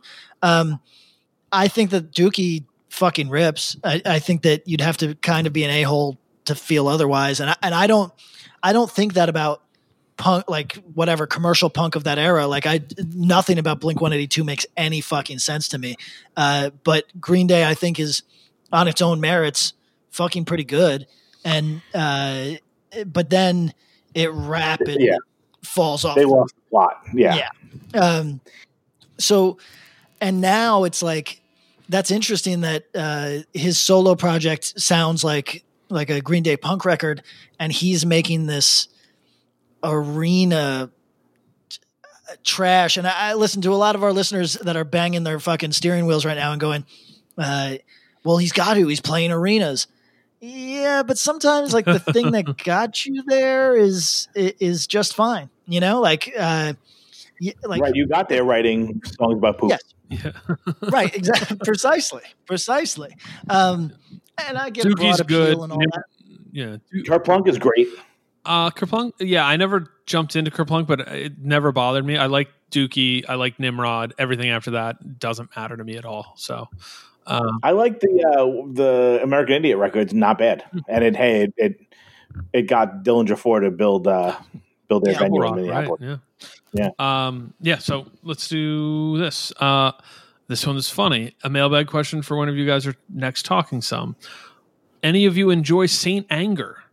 Maybe it's because I've never had an emotional connection to Metallica, but as someone who listens to new metal for fun sometimes, it's kind of a blast. That's from Aaron. Thanks, Aaron. I agree with this hot take. Oh my God, really? Wow. Yeah. I don't think it would be that bad of a record if the recording wasn't so like try hard to sound bad. The drum sound is so offensive to me. I can't. And the drumming is offensive because fucking Lars Ulrich is a hack. And it's so prominent and the sound on it so bad. Yeah, it's just terrible. But what were we talking about? Who the fuck was I talking to about this? Could it have been on a podcast? Because I don't really talk to any humans. You talked to us enough, right? Yeah. I watched Have you ever watched like the Metallica documentary? Oh yeah. That like when is it called Saint Anger? No, it's called Some Kind of Monster. It's great. Some kind of monster. And like I was talking about, I think we did talk about it on here. And like they were holed up for like 6 months. Yep. Writing songs. Yep.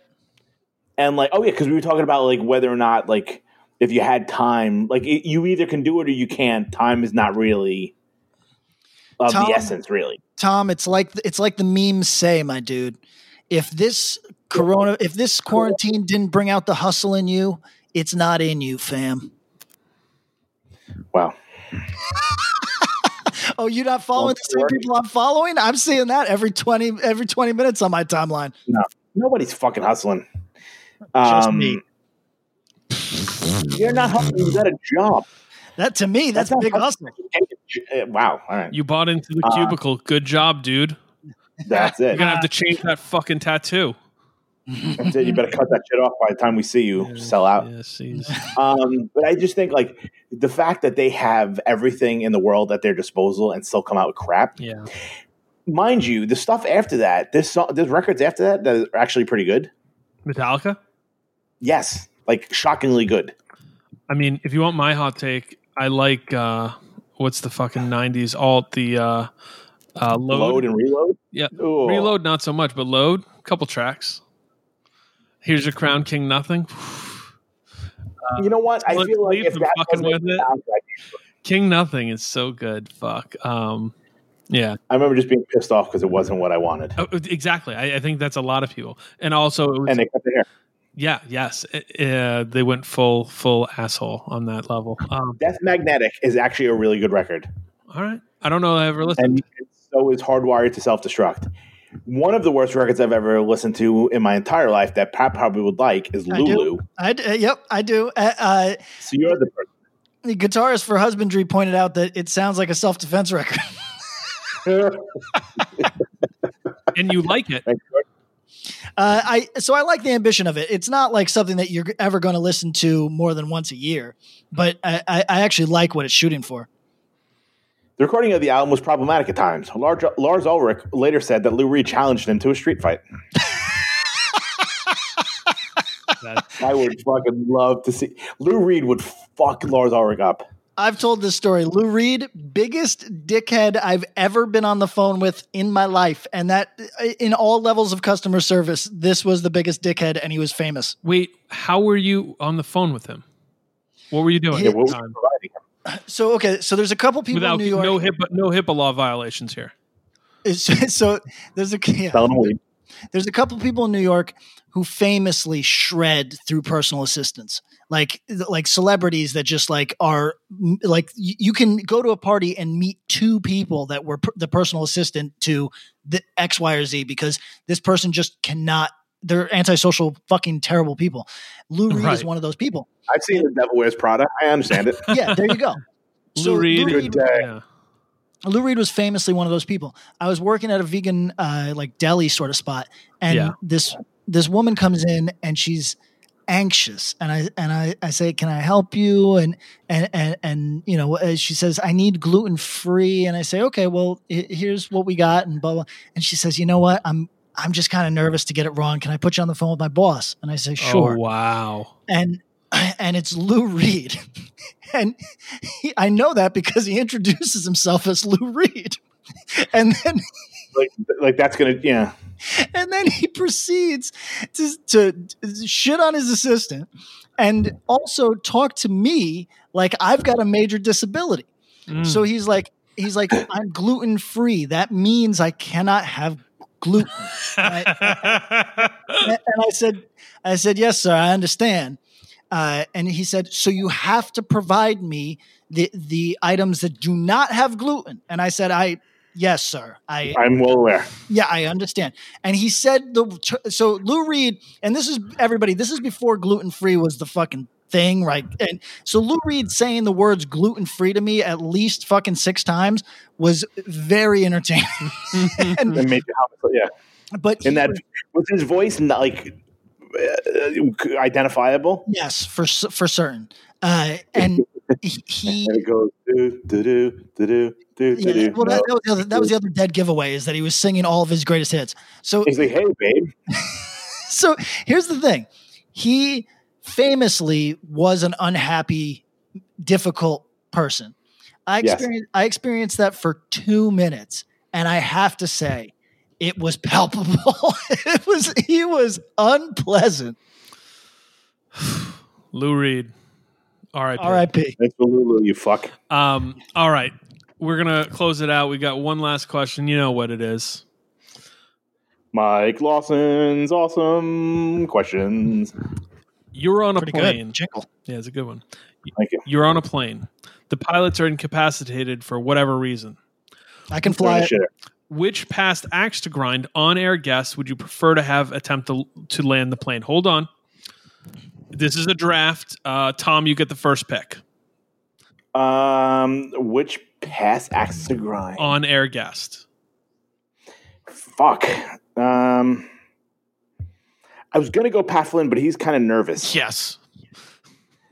I'm gonna go Rachel. It was either Kara or Rachel, but because they both have like. Rachel can do pretty much anything, and Kara, being a photographer, probably has very good eyesight, would be able to so I'm going Kara or Rachel. Okay, so you can't pick either of them, Patrick. Who do you pick? It's a no-brainer for me. It's the brother from Dead Heat. Okay, Justin. How come? Just because he's cool. He's the most like. What if is that dude going to be shaken? You know what I mean? Like he's the most fucking. And he's got the voice for the mic for the overhead. Oh sure. Yeah. Imagine. He's calming the crowd. You're right. Imagine his voice comes over the PA, and he's just. Hey, we're about to crash into the side of San Jacinto Mountain. We're going to be going to be a little late. You want to tell your family? You're not going to make it. I'll make an effort to fly low enough that you can contact your family. We're going to turn on the Wi-Fi for free so you can get in touch with your family. Tell them that you love them. Sorry. Okay. I'm really sorry. Someone on this that's listening had someone die in a plane crash, and I apologize. That was terrible. No, it made me laugh. Worth it. So I'm still sad about Kobe, but I'm laughing too. It's all good. So that's my pick for sure. He strikes me as unflappable. Okay. My pick will be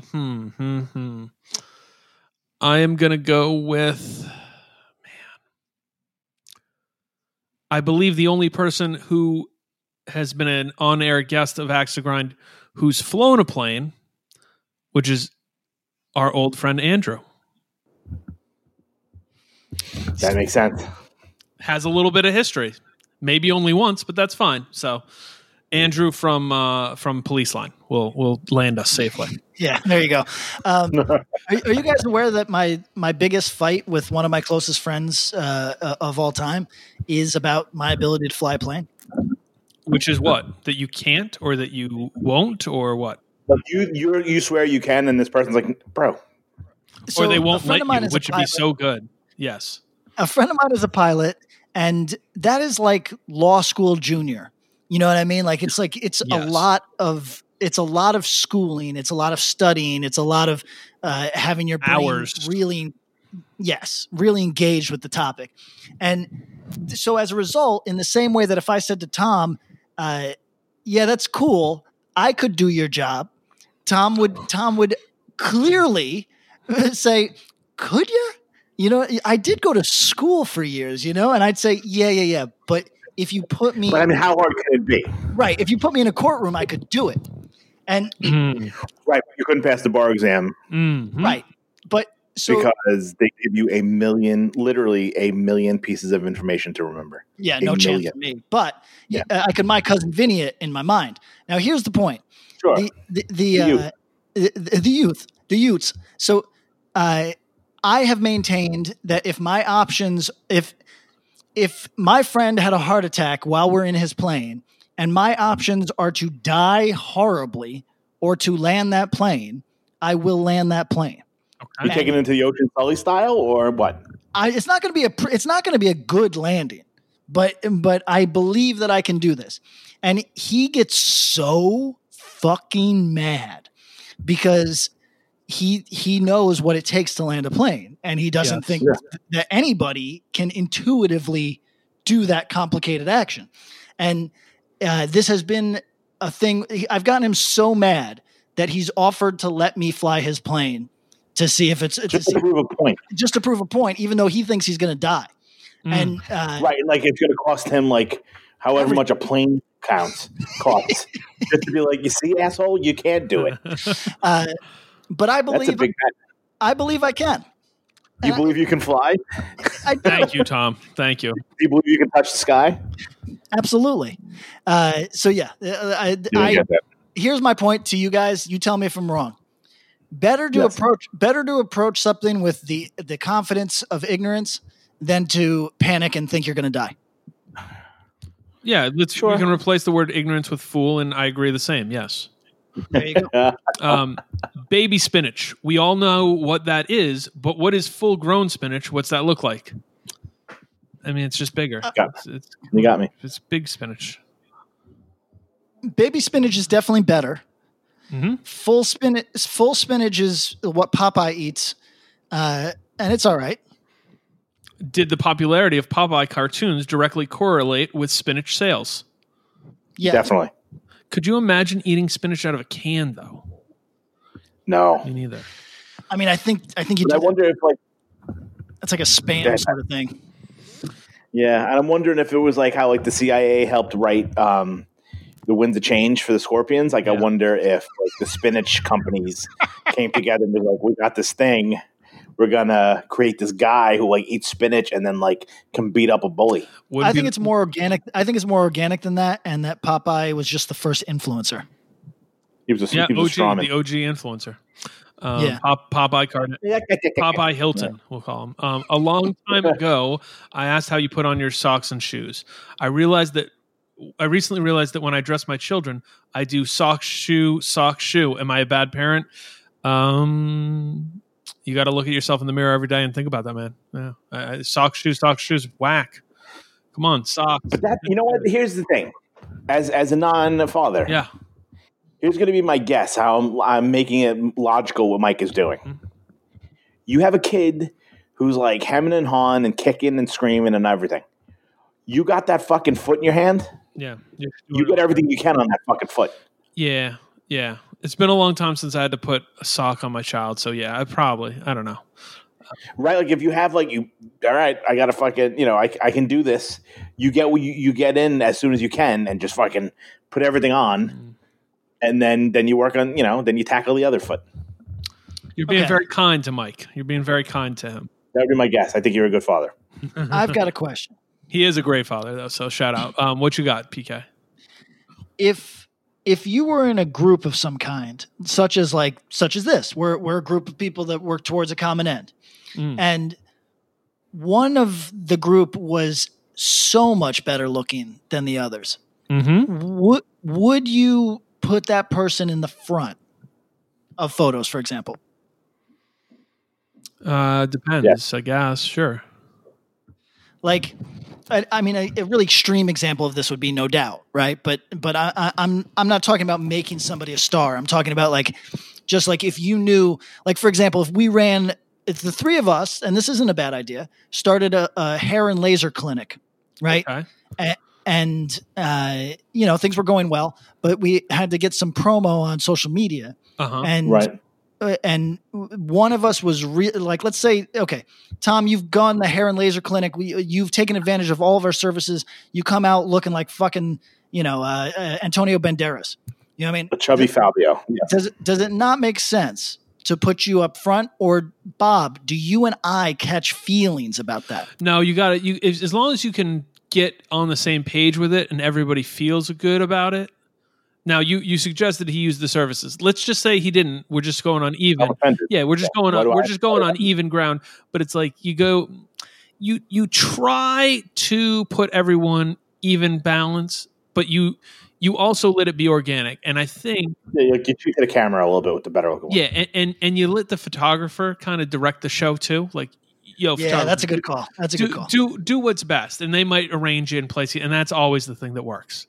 Was that what you were aiming for, or did you want to have were you connecting this somehow to putting socks on a child? I mean, I think, you know what, if you look at band photos, you automatically assume the singer's up front. Yeah. And when you realize that's not the case, why else would the person not be up front? Because you put the better looking drummer or the bass player up front so you look more presentable. Yes. Right?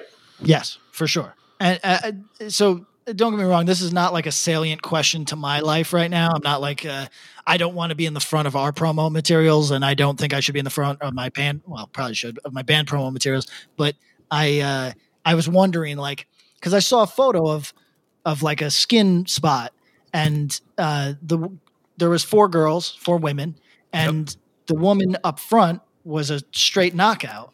And it went in descending order of who is more conventionally attractive. And I wondered if that was a conversation. You know what I mean? And if it's not a conversation, then what about the photographer just somehow putting that together? We need to see. I mean, I always appreciate photographers who have a subtle way and a style and in their head of looking into this, seeing the photos, taking a look at the camera, that I think there's so much more going on in that split second where you see the photographer look down and look at their camera and look at the photo they just took.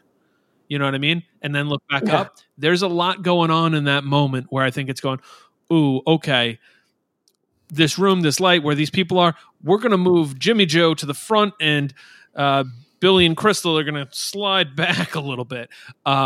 And that's the most gentle way to do it because they're trying to create the most visually pleasing image. Right. And can there be situations where people put someone else up front? Yeah, but you end up even I'm sure of that group of 4 women that the other girls are plenty good looking too, but So wait, we're all adults now and we don't hang our hats on being hot, right? But are you at this stage in your life, are you ever in the company of somebody that's so good looking you're like, what is this? Can I get the fuck out of here? This guy's making me uncomfortable. Does that ever happen? Yes. Yeah. No shit. So that has happened to me in my life. It hasn't happened recently. Maybe I'm in an uglier circle, but sure, that's happened. Sure. Yeah. Goddamn. Younger days for sure. But maybe I just hung out with better looking people back then. Damn. Okay. Sorry. This is just building and building. Rate yourself for your age. Are you doing okay? Great. I'm talking about looks. Sure. Okay. Bad. Okay. Great. Okay. Good.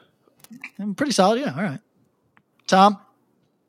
Oh, I don't know. I hate this question. I know, but the obvious answer is you're doing okay to great, depending on whatever. But like, this is okay. I'd say not bad. Yeah, I made it easy for us by giving us only 3. If I'd given us like a gradient of 7, we might have all bummed ourselves out by being like, well, no, yeah. You go over you went 25, 50, 100, and I'd say everybody's hopefully. And if you find yourself thinking you're below the 50, you're below Mendoza, change your life a little bit, and also change the way you think about yourself.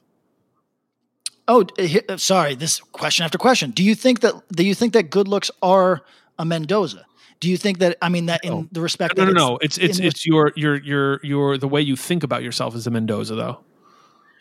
Like if your confidence level in yourself and the way you look, because I think a lot of it's objective is not objective. It's subjective. So it's like, if you feel good and you like the way you look, you're going to project that a lot. And if you don't, and you really, really don't, everybody feels that too, And if you're kind of neither here nor there, usually you're fine. That means you're okay. It means you're over the 50% mark. No, I agree, but but the Mendoza is not 50. What I'm saying is that is it 100. Right. It's 20%. That's what I'm saying. Like would. I'm using it kind of colloquially. You know what I mean? No, I got you. But at this age, are you like is hitting 3 out of 10 pretty good? You know what I mean? I think it might be. Hall of Famer, man. All right. Well, I think we're hitting 3 out of 10. We're killing it. Yeah, I don't know. I feel like we're going to get a lot of responses to this and be like, dude, Pat, you're Patrick, here, last one for you. I got a question. Your brother recently had a child. Him and his significant other are predisposed. They need you to take care of the child for a while, like an hour. 15 minutes in, the child soils themselves. A diaper change is needed. Can you do it? Do you do it? Yeah. Tom, I feel like your answer is, yeah, of course, I just do it. Am I right about that? Yeah, I mean, I'd hate every second and probably throw up afterwards, but I do it. Yeah. I'm much more comfortable with boys. Like, I'm going to take you on a ride. When I worked in direct care. Okay. When the job started, it was a mixed sex household. They don't do that in New York State anymore, I don't think, but it was grandfathered in. It was old, but the residents were old. And there was one resident who was got to be in her 80s. And sorry for everybody listening, skip 15 seconds ahead. Every night I had to clean her up. Yep. And it was at that point that I realized, women have more crevices. Yeah. There's more places for diarrhea things to get rough. Yes. Okay. Yeah. And so to that end, I think give me a dude. Yeah. give me a dude because I know what to do there. You just take a wet one, you go around the balls. You know what I mean? Like just like get it done. But I could do it. I could do it. The option is you do it. It's 15 minutes in. You got 45 minutes to wait, or do you let it sit for 45? Do you do it? Can't let it sit. Let it sit. Good. I don't let a dog go 1 second of I've got to pee anxiety. Not Good. 1 second. That's a kind thing to do. I appreciate that. Tom, the Girl Scout finances are booming while the Boy Scouts are going bankrupt. What should Boy Scouts have been selling us for the past 20 years to keep those not tying classes open? Fewer pedos. Well, I mean, they don't have any fungible goods that they're selling. Sell me some like the chocolate they used to have to sell in grammar school. Oh yeah. Get on the train with the box of chocolate. Right? There's no is there like an analog to Girl Scout cookies for Boy Scout? No. I was never a Boy Scout or a Cub Scout or anything. No, but I bet if they sold peanut butter cups that had pistachio filling, and I bet that they could have like a real racket. Yeah, because it would be a thing that would be like, oh, the Boy Scouts are doing that weird pistachio pie thing that they do, and people would look forward to it. I think they could go in for the chocolate cup filled with various fillings type deal, and it would be cool. Yeah, fuck yeah, let's go for that. Did you see that research about pistachios? No, tell me about it. Trying to get some pistachio Italian ice yesterday. It didn't work out, unfortunately. Well, I wish you did. Machine broke. Let's go. Machine broke. So legumes are one of the key ingredients of life in a blue zone, right? We've talked about blue zones. And nuts just seem like so crucial to your health in general. It's an interesting thing. Yep. But pistachios in particular, the research indicates that eating a handful of pistachios every day for 3 weeks gives you the same genital vascularity as using Viagra. So let's avoid that with the Boy Scouts then. Okay. Oh, well, yeah. Okay. Well, you know what? It's a sordid past. You're right. Is Say Goodbye the only hardcore band of the last 25 years where no member had a single tattoo? Nah, there's got to be some others. I think that you catch some young kid bands that no one had a tattoo, you know? Oh, I think that there's also like a secret like, hey, I'm just doing this for a summer bands for sure. Yeah. Do you have an air fryer? Why not? I do not have an air fryer. I do. Patrick, do you have an air fryer? Yes, they're sick as fuck. Okay. It's so good. What is it? Tell me the deal. You just put stuff in there and it fries it? Yes, with air. But it fries it in such a way. That you don't feel gross. Yeah, you don't feel gross. You don't feel like any sort of like disgust, guilt. Cool. I literally use it for everything. You can use it in lieu of your oven. Wow. Yes. Oh, sure. Huh. That's fucking cool. All right. I'll cut up like when I get like frozen pizza, I cut them up small enough to fit in there, and I literally don't ever use my oven. Yeah, I'll just cube beets and air fry the beets. Oh, that sounds really good. All right. I will get an air fryer in the next 2 weeks and report back. Do it. Is the fact that people our age loved pro wrestling as a kid completely crazy to young people, or did the younger hardcore listener also watch wrestling? I feel like they do. I don't know.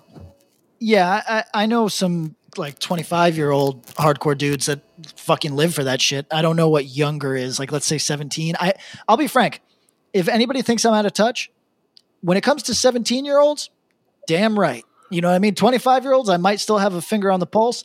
Once you get down to like real young, where I wouldn't even have like a exchange with you online, I have no idea. I don't know if a 17-year-old loves wrestling or I don't know. Maybe they're all on OnlyFans instead. I have no idea. Okay.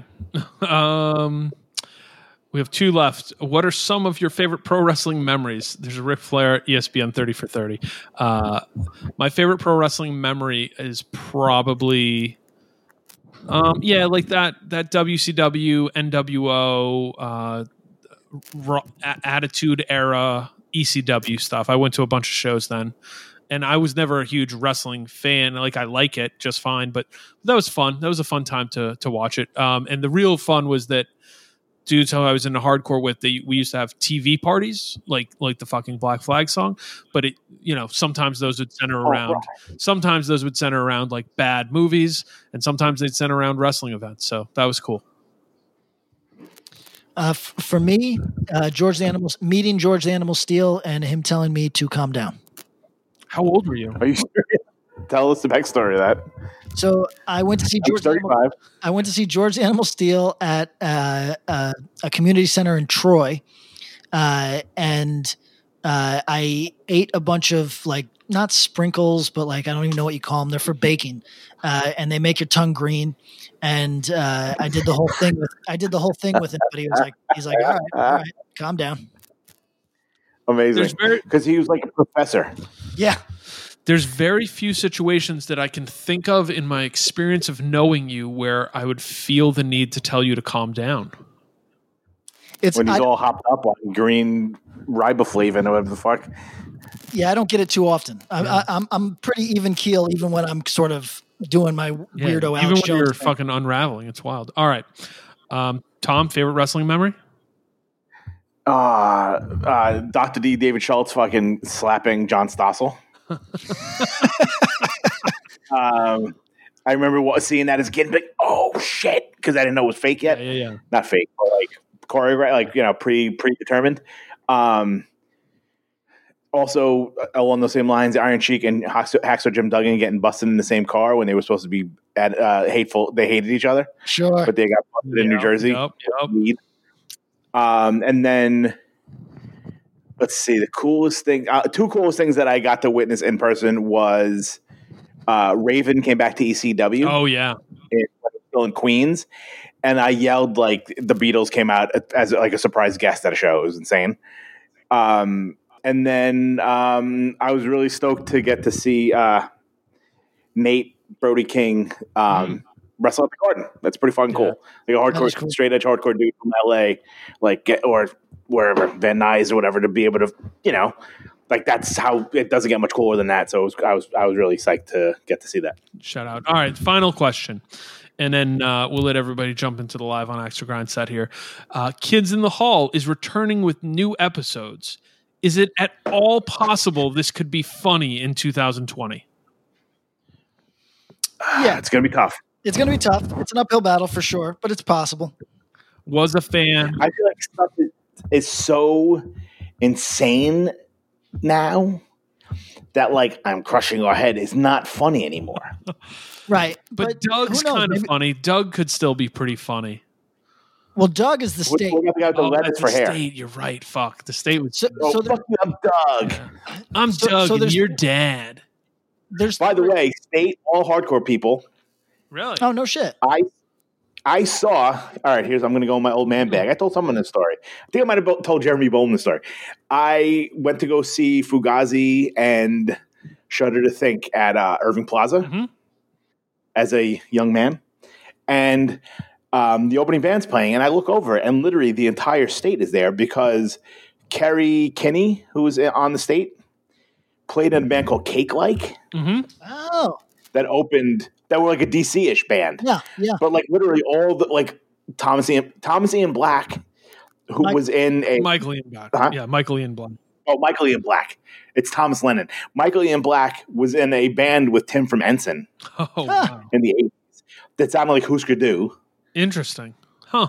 Yeah. And then like the rest of, they were all like punk and hardcore kids from like, I guess the DC area or whatever, but they were all there. And I saw Cake Like with Shudder to Think and Fugazi for $6 and they were all at the show. And I've said I'll dip my balls in it way too many times.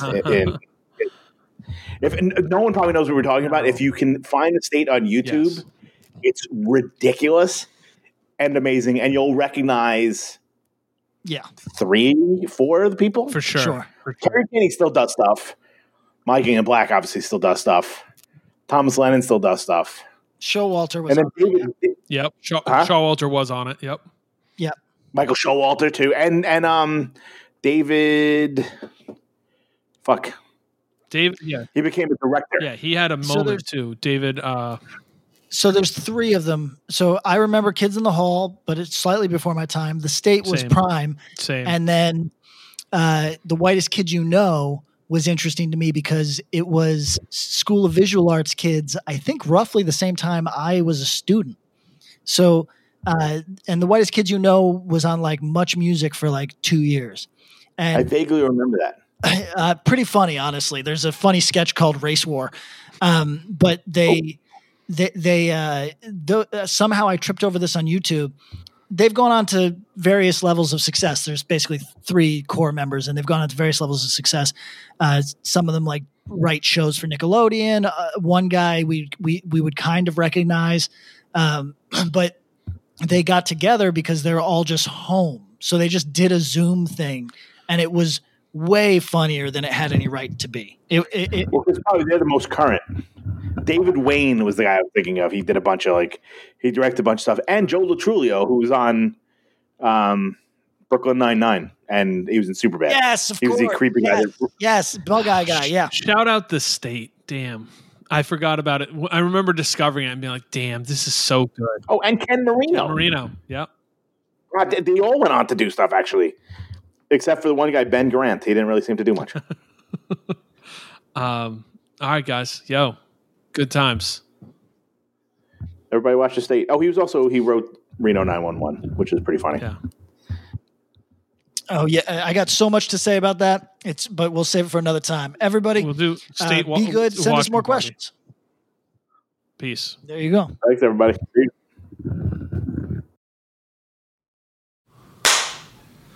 Welcome to Live on Axe to Grind.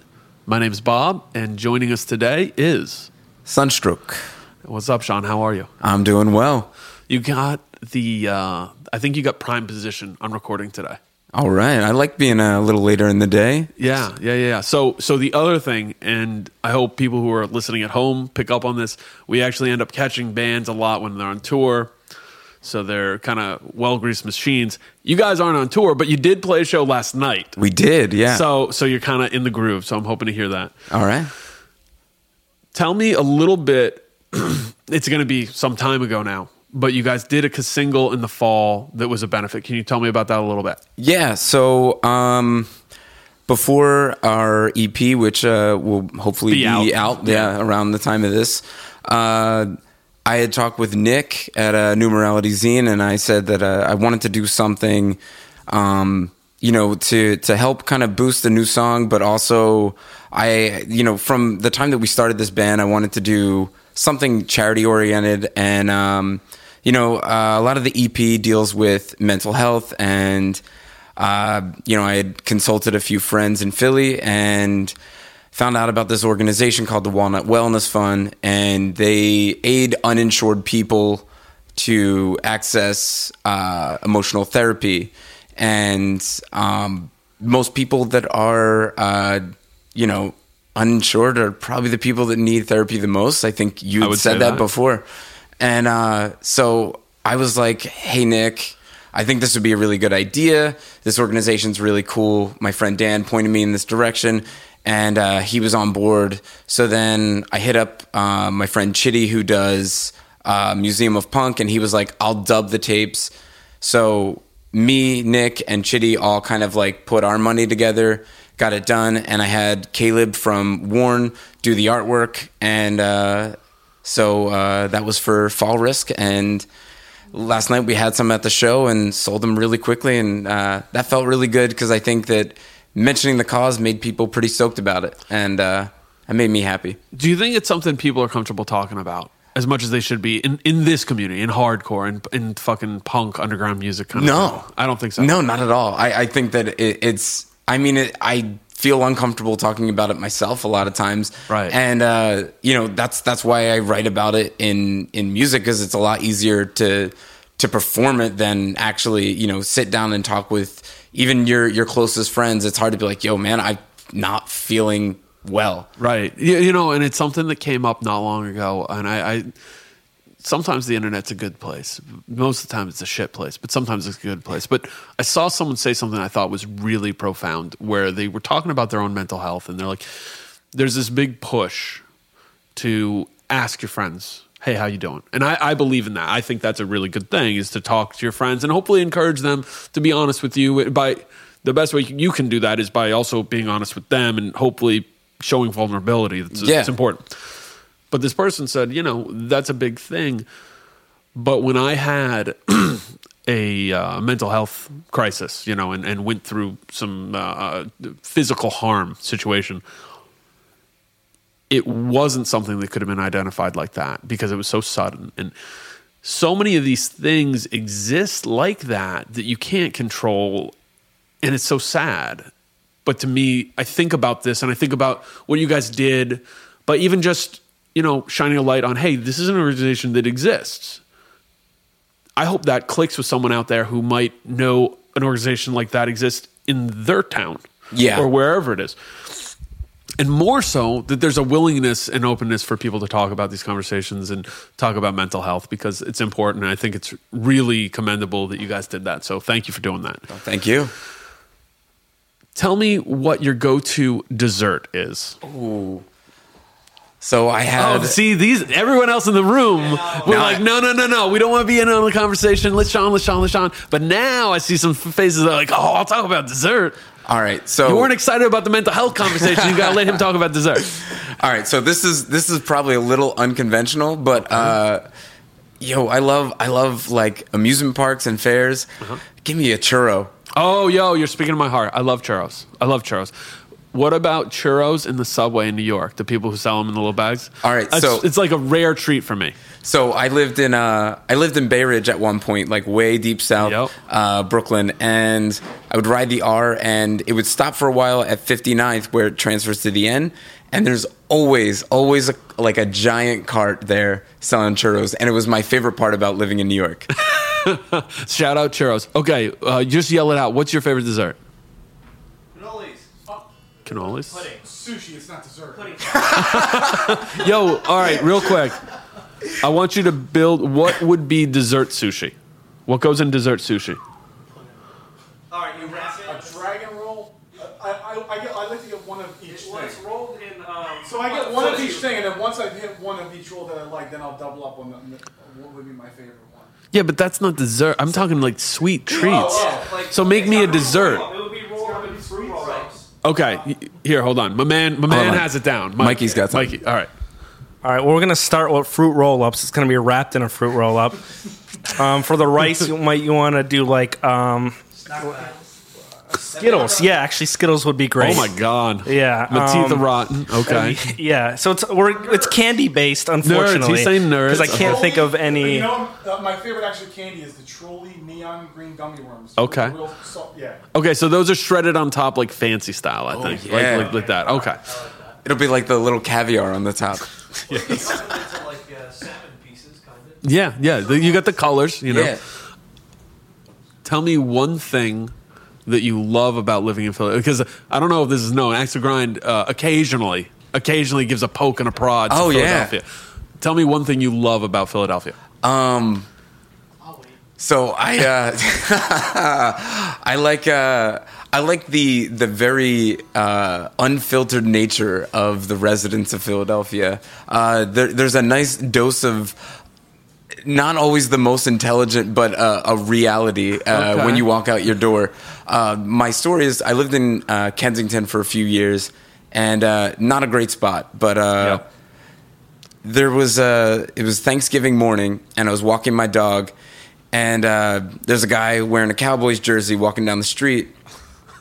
Oh, this is going somewhere good. Okay. And this woman who's probably 70 just opens her door and doesn't even hold it open, just swings it open and lets it swing back. And as it's swinging back, she just screams, "Fuck the cowgirls," at this random guy in the street. Wow. And that is one of the things that I love about Philadelphia.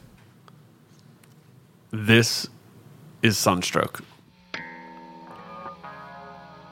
I don't practice what you preach, and I won't see through your eyes. Looking fondly into the past, neglecting the need for progress. Felt so listed, red of Lincoln Bond. The same oil is failed to see the threat of nostalgia. Unit for what we do. You're breaking heart and we want it so. Threat of